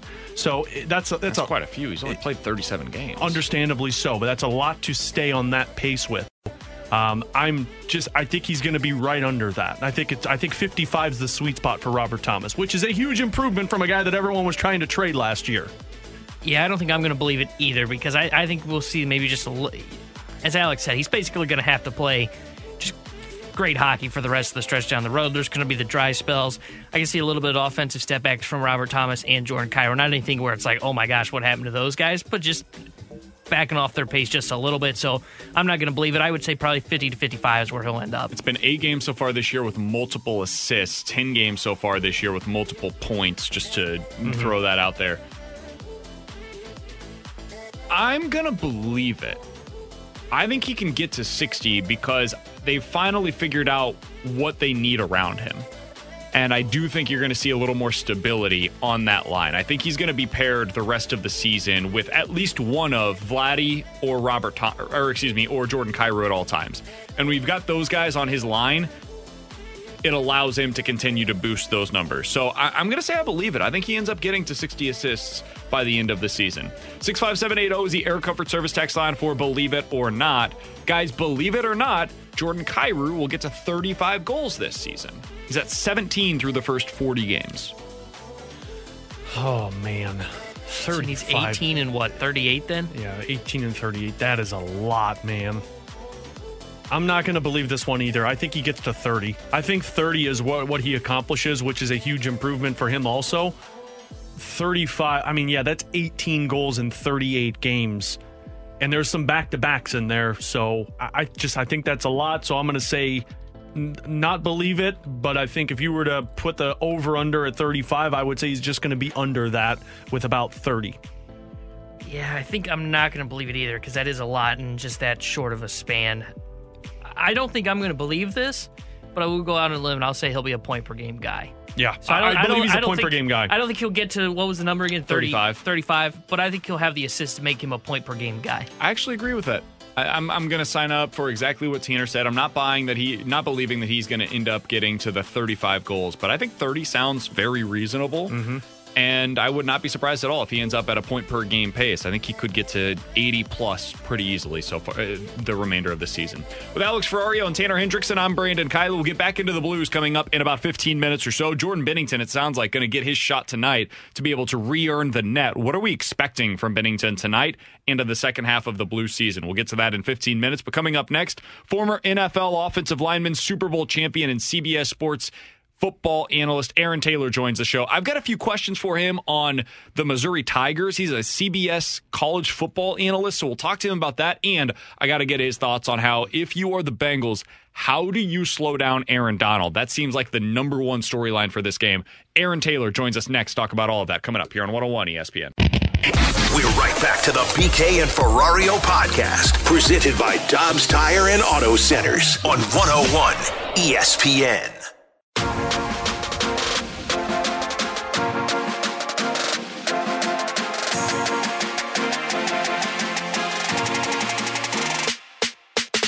Alex Ferrario and Tanner Hendrickson, I'm Brandon Kiley. In 10 minutes, we'll talk about what Jordan Binnington needs to show the rest of the year for the Blues to trust him going into the playoffs. But right now, we're going out to the Brown and Crouppen Celebrity Line. It is Super Bowl week, and that means we are happy to be joined by Aaron Taylor, CBS Sports NFL and college football analyst. We'll get into the Super Bowl with him here in just a little bit, but let's start with this. Aaron, first of all, thanks so much for hopping on with us today. I got to ask you about my Missouri Tigers because Eli Drinkwitz was just able to pull in the best recruiting class in program history. What's your impression been of Drink over his first 2 years at Missouri?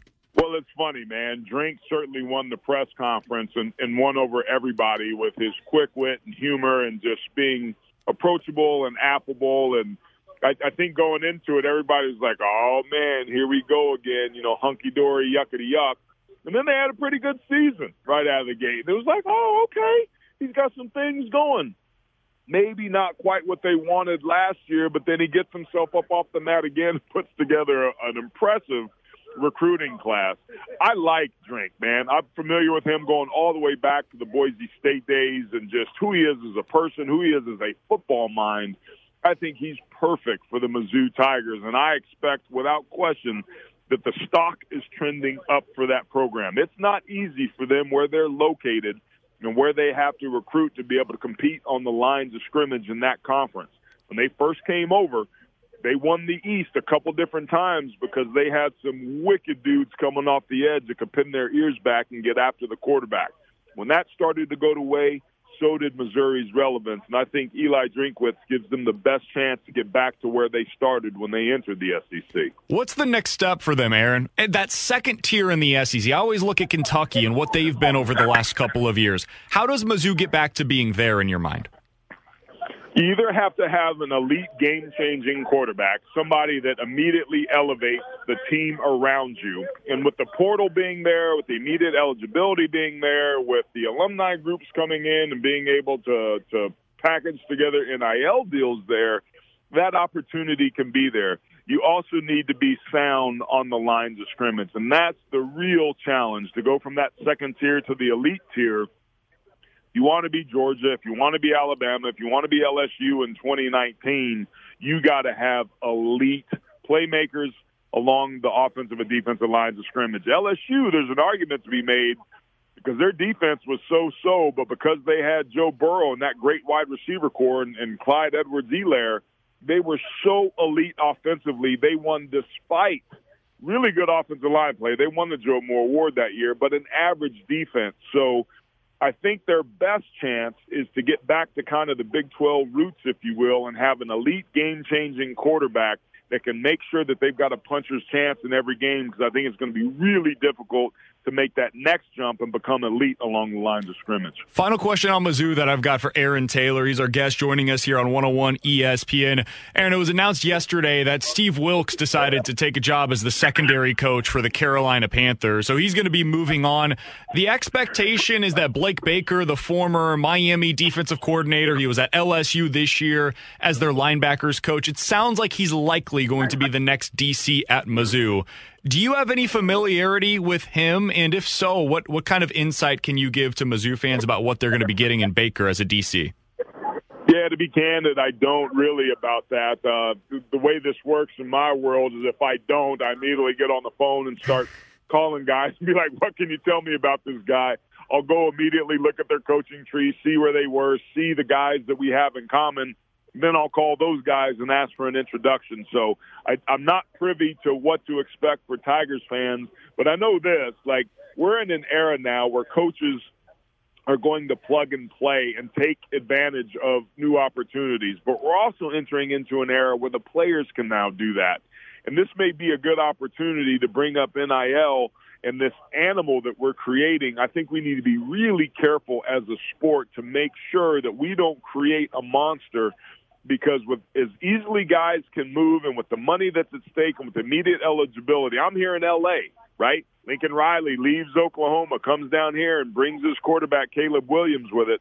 We've got free agency with no rules. So coaches have always been able to move, but now that players are doing it, that to me is something to keep an eye on, because we are perilously close to creating something that I don't think is in any of our best interests. Aaron Taylor is our guest here on 101 ESPN, Super Bowl champion with the Packers, former NFL offensive lineman. Aaron, I want to lean on that experience for a second, because if you're the Bengals going into this one, how do you slow down Aaron Donald? Run the football, get rid of it quickly, employ your screen game, get Joe Burrow's legs involved. You're going to have to play perfectly on that side of the ball. The Bengals gave up the third most sacks in the NFL this season. A lot of that was on the offensive line, particularly in the interior and on that right side. But Joe Burrow also has a propensity to hold on to the football too long, to try to do too much. When you're playing at a game of this magnitude where everything is magnified, you have to take what the teams give you. You have to let the game come to you instead of trying to force it. If you force it, problems happen. That's when you turn the ball over, and those things can snowball on you pretty quick. So what I'm watching early, is the one-on-one matchups. How are they resetting the line of scrimmage? When it is an obvious passing situation, is there pressure? Are they keeping tight ends in? Are they chipping with backs? Are they getting the ball out quickly out of Joe Burrow's hands? Are they throwing swing passes and using that as an extension of the perimeter run game? How early and often and how are they getting Joe Mixon's legs involved? He's the third leading rusher in the NFL. He's a key to this game and them keeping Joe Burrow upright, because Joey Burrow is the best chance that this team has to win. He has to be the guy, like he's been all season long, to get it done. And that's unfortunate because the weakness of that team is their offensive line, and the strength of the Rams is their front seven. So that doesn't bode well for Joey Burrow if they can't get that run game going and stay balanced. A follow-up on Burrow for you. Aaron, what is it about him that makes him so special? You did it at LSU. You watched that week in, week out, what he was able to do to change the culture within that program. And now he's done it in 2 years in Cincinnati to take them to the Super Bowl. How does he do it? I don't know. I think we should probably do a brain scan and see if he's had a lobotomy. Like, the dude is just unflappable. The bigger the moment, the better he plays, the more the game slows down for him. And he was at his best when his best was needed when he was at LSU, and he's continued that to the NFL. This is a team that won more games this year than they had in the previous 3 years combined. They've got lightning in the bottle. And I've always believed that the offense, the identity, was a reflection of the quarterback and his poise. And Joey Burrow has brought the chill back to Chili Town, man. And there's just something about him. And here's some of the things I look for, being in this business, right? I always want to listen to the quality of the question in the post-game interviews and see what the answers are. Well, what I loved about Joe Burrow was that he acted like he had won a inter-squad scrimmage and played, the first 2 drives of a preseason game after he won the divisional game and the AFC Championship. He's like, yeah, it's good, but we're not going to over-celebrate. It's just on the next week. The entire team sees that, and they reflect that, and that's a big reason why they're here, and in my opinion, have punched above their class because they're following their quarterback, and they're going to go as far as he can take them. Aaron's joining us today on behalf of Same Here Global. I know this is a cause, Aaron, that's for people that want more information. Where can they go to find it? Well, I am working with Same Here Global, which is a global alliance to be able to change how we look at mental health and take it from being either you're sick or not to being a continuum that we're all on in some form or fashion, particularly 2 years after this global pandemic of COVID. So if folks are interested and want to share their own hero story and read about what other people went through, what they did about it, and what it's like now, or pick up tools that they can use to help themselves or a family member, go to samehereglobal.org or follow us on Twitter and Instagram at samehere_global, because it is time that we nip this thing in the bud and stop treating it like it's this taboo animal and get back to living and enjoying these lives we've been given. We've lost too many. I've lost 8 guys who completed suicide. I'm tired of it. It's unnecessary. And I and Same Here Global want to be part of that solution. Aaron, it's a worthwhile cause. Thanks so much for sharing that with our audience. SameHereGlobal.com, where people can go to find more information. Appreciate the time, man. Thank you. That is Aaron Taylor joining us here on 101 ESPN. Huge thanks for him joining us today. I enjoyed his thoughts on what Eli Drinkwitz has done at Mizzou and how they've got to build up both lines of scrimmage. It's obviously been a priority for them this offseason. I think he's right. If you're the Bengals, basically it's, okay, you hope that everything goes well for you against Aaron Donald, but then it's just pray and hope that Joe Burrow is able to make some plays the way that he did against Kansas City. Chris Jones was all over him. He just found a way to get out of it more often than not. We'll continue that conversation with Matt Burke, another former offensive lineman, coming up at 1:30. But next, we got to get back into the Jordan Binnington conversation. He's getting his shot to shine right now. Is he going to be able to capitalize on it? We'll talk about it next on 101 ESPN. We're right back to the BK and Ferrario podcast, presented by Dobbs Tire and Auto Centers on 101 ESPN.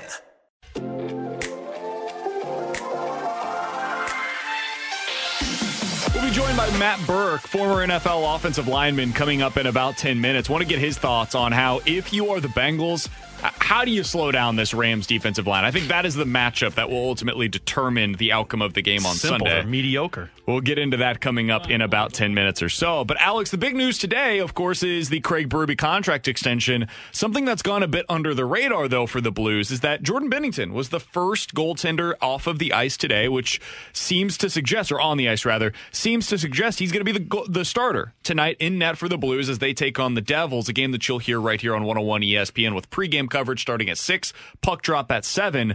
Alex, what do you want to see from Jordan Binnington tonight as they get back in action for the second half of their season? Well, the first thing I want to see from Binnington is just a lot more confidence in between the pipes, and I think a lot of that is going to benefit him with his time off and the work that he's been able to put in with David Alexander. And I think a lot of it is going to be focusing in on those quote-unquote soft goals, if you're going to label it them. The goals that we saw against the Toronto Maple Leafs, the goals that we saw back against the Pittsburgh Penguins, the goal that you're sitting there going, should have had that one. Even if he is giving up 3, 4, or 5 goals, you got to make that important save. So confidence is going to be... I would prefer not to have the 3, 4, or 5 goals. You know what? Either, I would as well. But hey, a win's a win in my book. How about a game without 3 or more? Team stat, apparently. But look, you want to see confidence from Jordan Binnington. You want to see his composure in net rather than skating back and forth from pipe to pipe. What Ville Husso has done so well. Looked like he's just always in the right place at the right time. The other thing I want to see, it ties in with Jordan Binnington, but I want to see the team play better in front of him as well. And I know I'm the guy that blames the team before I blame the goaltender, but you look at that Calgary Flames game, they weren't at their best. You look at that Toronto Maple Leafs game, they weren't at their best, where Binnington, yes, he gave up 6 goals, but you also have to look at the defense. So I'm looking for the team in front of him to play a lot stingier in front of the net, but it comes down to Binnington making those confident saves in between the pipes. Yeah, I was willing to, for a while, excuse his performance based on the way that players were playing in front of him, but then when you see the other guys performing the way that Husso did, the way that other guys that just came up literally for a game or two performed as well, it's hard for me to look exclusively at the defense and the players in front of him. It is a team game, but eventually you're going to need that goalie to be able to make that big save, and that's something that Binnington just hasn't done enough. In the last 2 months now, Jordan Binnington has started 14 games. He is 5-7-2 in those games, and he has an .883 save percentage. That's just not good enough, man. He's got to be better than that. So my biggest thing is I want to see what he's been working on, because he's now had the last time that he started a game was January 24th. We are 2 weeks, more than 2 weeks removed from the last time that we saw Binner get a start in net for the Blues. What have you been doing with that time? I know he's been working on a lot of different things to shore up what he is as a goalie right now, because it was clear he just did not look confident in net. I'm very interested to find out what that looks like, and I am really glad that Berube gave him this first start. I think that's a show of confidence, because we all knew and we continue to believe that Jordan Binnington is going to be a big part of why this team wins a Stanley Cup if they end up getting there. Doing this now sets the tone for what the second half is going to need to be. Now, if he fails, if it goes poorly against a team like the Devils, that will raise more questions than it brings answers. But I am hopeful. I truly do believe, given the coaching staff that they have, I think that they will find a way to be able to get the best version of Binnington down the stretch. Yeah, and I think if you're going to hone in on something to watch, it's going to be the glove hand, because that's where Toronto kind of directed their shots, and that's where he got beat, and then the same with the Calgary Flames game. So you're going to be focusing in on that, and I think a lot of the time that he had off was able to work with David Alexander and get yourself right. But what I think is going to be really interesting is how they move about this, because if Binnington performs well tonight, it would not surprise me if Berube goes right back to him on Saturday, because what you want to do is you want to build the confidence back up of your goaltender. You know Ville Husso has been good all season long. You know he's going to perform that way when he gets the call. But you got to get Jordan Binnington to that level. So you might see them ride Jordan Binnington for a little bit here in February if he plays well, because you don't have the back-to-backs. And you know for a fact that both guys are going to have to be used in March and April. I think I would still go to Husso on Saturday just to get him that game on home ice, because the next time that you'll play on home ice after Saturday is not until February 25th. So you got about 2 weeks off from home ice. You go on a little bit of a road trip there. I would probably go to Husso there just because he's been so excellent here in St. Louis, but it will have nothing to do with not believing in Jordan Binnington. I think I would tell him after the game tonight, hey, you're going to be back in net on Tuesday for us in Ottawa. And that is nothing against what you did. We want to make sure we get Husso an opportunity here at home with the way that he's been playing, and we're going to get you right back out there on Tuesday. And then maybe you go back to Binnington at that point on Thursday in Montreal. But I think that's probably the way I would set it up. I would not be surprised, though, if they go with the setup that you're talking about, where they do decide, you know what, it's in our best interest to get Jordan Binnington his confidence back, and that's more important than having Husso get an opportunity on home ice. Yeah, and this is the perfect time, too, to get him as many reps as possible, because think about it, he really has not played much in the month of January in terms of his struggling and the amount of games that they didn't have. And you don't... Should be fresh at a minimum. You don't have a back-to-back in the month of February. So, I mean, you're obviously going to play Husso at some point, but when you have these games, the one that I'm going to be really curious about is how the team performs in Canada and who the goaltenders go with there, because the team obviously does not like playing in Canada, but I mean, honestly, I thought it would be maybe a 50-50 in February, but if Binnington performs well, it wouldn't surprise me if he gets 7 out of every 10 starts. He's Alex Ferrario. That's Tanner Hendrickson. I'm Brandon Kiley, rather. Are you sure? We'll get into some questions and some of the comments that we heard from Doug Armstrong earlier today in 15 minutes as we get into the BK and Ferrario Rewind. But coming up next, former NFL offensive lineman, all-pro center Matt Burke joins the show to help us preview this Super Bowl matchup between the Bengals and the Rams next on 101 ESPN. We're right back to the BK and Ferrario podcast, presented by Dobbs Tire and Auto Centers on 101 ESPN.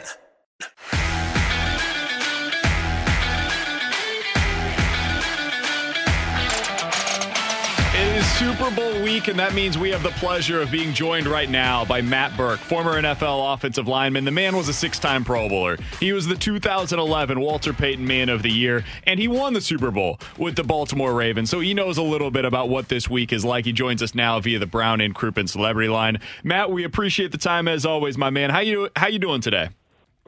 I'm doing great, thanks. And I mean, I think I'm doing better than you guys because you guys once again got to watch the Rams play in the Super Bowl. That can't be easy. Matt, you didn't have to bring that part up. I was going to say, thanks for rubbing that in, Matt. We were going to focus on the Bengals side of things with you. You know, how do you block Aaron Donald? How do you go about winning this game? And now here you are rubbing it in. Come on, man. No, my wife says I'm not very sensitive, so I was trying to be sensitive to your needs. Maybe that's why she says I never say the right thing. Yeah, that might have a little something to do with it. In all seriousness, Matt, what do you make of the way that the Rams got here? Because you look at the way that they built their team, and they are as all in as any team that I can remember in recent years. Do you like this form of a build? Well, I mean, now they're playing in the Super Bowl, I guess I do. But, you know, if you think about it, if you feel like, okay, right now we're only a piece or two away, you know, why not? Why not go and mortgage the next couple years of your draft to get those 2 or 3 missing pieces and take a shot versus, you know, if we stand pat, we're probably, you know, a 9-8, 10-7 team, and maybe we got a chance. I mean, in today's NFL, when you got guys like Aaron Rodgers and Patrick Mahomes and Josh Allen, I mean, if you think you got a chance, you might as well go all in. Now, sounds great today.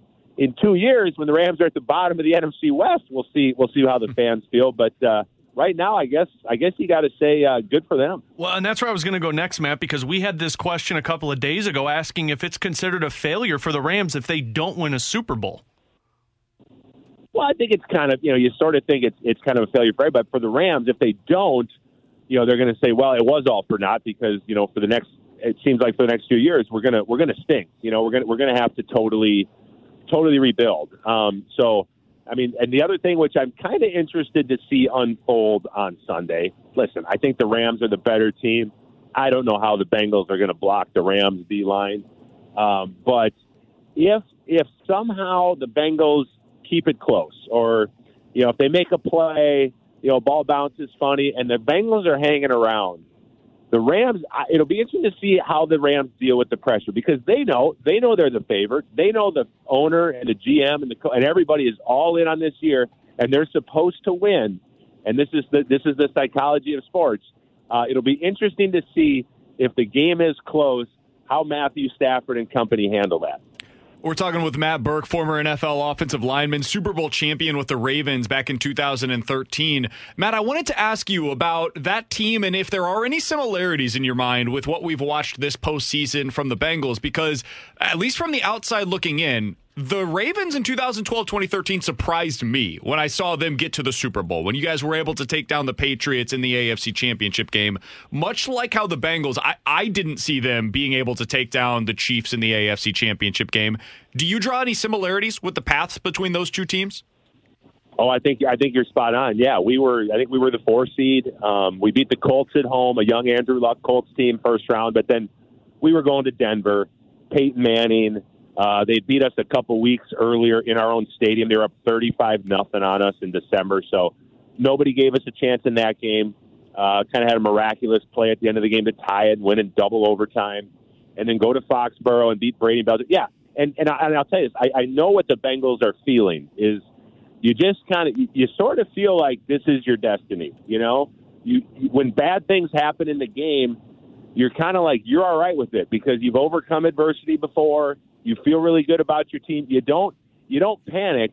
And going back to what I was just saying earlier, there's no pressure on you. Nobody's expecting you to win. So you can go to Tennessee. You can be down 21-3 at Arrowhead and come back. You're never going to be pressing and saying, oh, my gosh, what are we going to do? Oh, no. And so I think there's a lot of similarities, and I know exactly how those Bengals are feeling.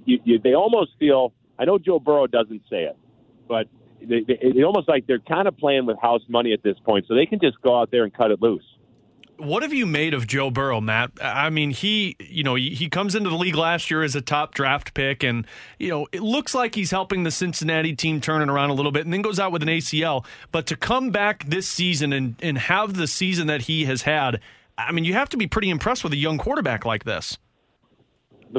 Yes, coming back from the injury and the way he's played is fantastic. But whenever a team hires a new coach, the coach always comes in. He talks about changing the culture, right? And the Bengals. They're the Bengals. They've had a really bad culture for a really long time. And for Joe Burrow to come in, and some people say he's cocky, some people say confident, but he came in, and from day one, he was like, he didn't buy into that. I guess he knew he could play in the NFL, but not everybody knew. And he came in, he's like, no, we're not like, you listen to his press conferences, you listen to the things he says. He thinks they should go out and win every week. And it's just, one, a coach can't change the entire culture. You need players to buy in, and it's normally veteran players who help build that culture and have it permeate throughout the whole team. But here's a rookie quarterback who, along with the coach, is like, no, we're not. We're not the Bengals of old. We don't think we're going to lose. We can play with anybody. We expect to win. And so I think that's the most incredible thing for a guy with 2 years quarterback in the NFL to play as well as he's played, but the mindset that he's brought to that team. What amazed me most about what he did against the Chiefs was Chris Jones dominated that game from the interior. He was getting consistent pressure, and somehow Burrow was just able to elude it more often than not. I don't know if it's going to be the exact same way or even maybe to a greater degree this week with Aaron Donald, who's one of the best players I've ever seen, but if you were in charge of the Bengals this week, Matt, and you had to come up with a plan of you can't stop him, but how to slow down Donald and how to slow down Von Miller, what do you do? So I think pass protection always starts inside out. So assuming that the Rams are going to most of the time rush 4 because they can get pressure with just 4, meaning you got the guard, 2 guards in a center to block the 2 D tackles. One of those D tackles is Aaron Donald. So if they don't blitz, no matter where the protection's supposed to go, that free guy, the center normally, he's got to go help on Aaron Donald. And then you take your chances on the edge. You can chip a back out or line up a tight end because what Joe Burrow has proven is that he can get away from one guy most of the time. And that when a D lineman wins, it's like, oh no. But if the quarterback can get out of that, now all the stress is on the secondary and big plays happen. He can get away from one guy. There's not many quarterbacks that can get away from 2 or 3 if there's a edge and there's push up the middle. So I would secure the inside, take your chances on the edge, and hope Joe Burrow's got a little magic left in him. We're talking to Matt Burke for another couple of minutes here on 101 ESPN, former NFL offensive lineman. Matt, you played from 98 to 2012. You had an incredible NFL career. You were right around the same age as Tom Brady, who just announced that he's going to retire from the NFL, and he's been playing the last 10 years. Can you put into context for us what it has been like to watch Brady's career, especially over the last 10 years, but really throughout your career as well? And do you have a favorite Tom Brady story, whether it was going up against him or just something that stands out in your mind?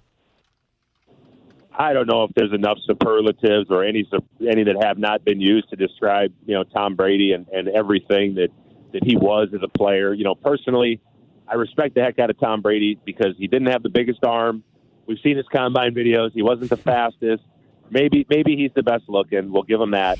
But it was just work ethic, determination, will that made him the greatest quarterback of all time. So kudos to him.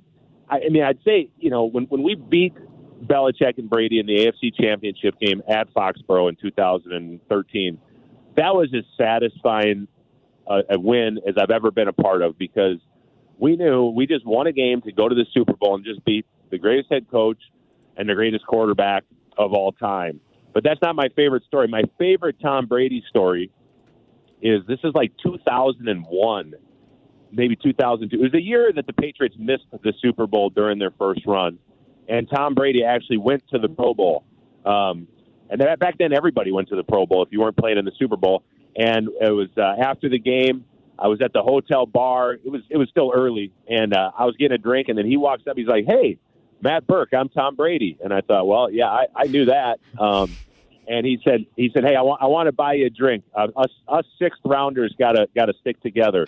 And so anybody that buys me a drink, especially if you're Tom Brady, you're okay in my book. That's tremendous. That's I love awesome. that. Hey, Matt, final thing that we've got for you. I know you're joining us today on behalf of Super Squares. How do people find out more information about this? Over the last couple of years, I've started getting more into the squares instead of some of the other things that you can do on the day of the big game. But what are you going to be doing on Sunday? Tell us about these Super Squares that you're playing.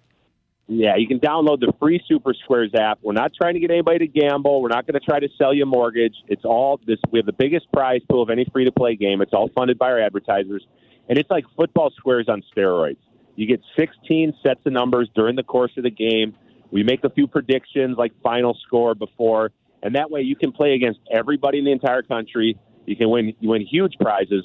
But the other thing we're doing is this football squares phenomenon that takes place on Super Bowl Sunday.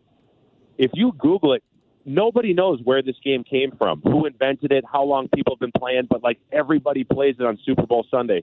So we're asking anybody with a football squares story out there, go to supersquares.com and share with us as we try to piece together the history of this American phenomenon. That's tremendous. People can find it. Supersquares.com is where you go. You can download the app. It's easy to use. Matt, we appreciate the time, man. Thanks so much for hopping on with us today. Enjoy the game on Sunday. We'll talk with you again soon. You too, guys. Thank you very much. Absolutely. That's Matt Burke joining us here on 101 ESPN. Can you imagine that? You're Matt Burke, your former sixth-round pick. You're just, at that point, 3-4 years into your career. And Tom Brady, the guy that's just won a couple of Super Bowls early on in his career, comes over. He's like, hey, I want to buy you a drink. Us sixth-round picks got to stick together. Be incredible. I would brag about 20 that years later, for now the he's rest finally of my retiring. Life. I would brag about that 100%. for the rest of my life. Tom Brady bought me a drink. Along with Alex Ferrario and Tanner Hendrickson, I'm Brandon Kiley. Huge thanks to Matt Burke for joining us today. Coming up next, we'll hit the BK and Ferrario Rewind. Earlier today, we were able to catch up with Blues President of Hockey Operations, Doug Armstrong. We'll give you the 3 things you need to know from that interview next on 101 ESPN. We're right back to the BK and Ferrario podcast, presented by Dobbs Tire and Auto Centers on 101 ESPN.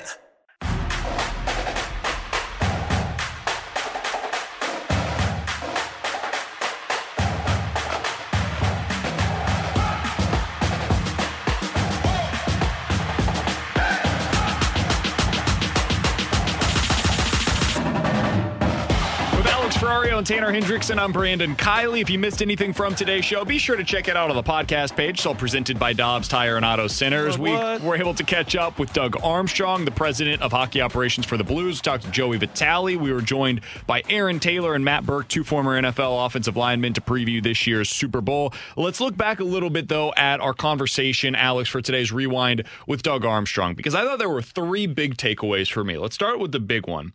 You asked him if the contract for Berube is indicative of the Blues believing that this window has been extended, or if that can even be a part of it. And he said, yeah, it is, but also our window had already been extended because guys like Thomas and Kyrou have become the players that they expected them to be. I thought that was a really insightful answer from Army, and I guess it's something that we've talked about before, but hearing that from the head man himself, I think it does tell you a little bit about, hey, we said it was a 5-year window. Because they've been able to develop some of these guys internally, it might actually end up being closer to 8 to 10 years as the window.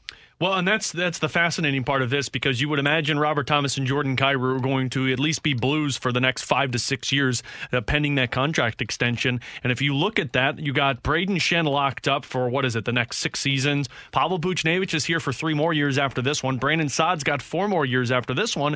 And your top 3 defensemen are locked in Falk, Krug, and Parayko, along with your goaltender.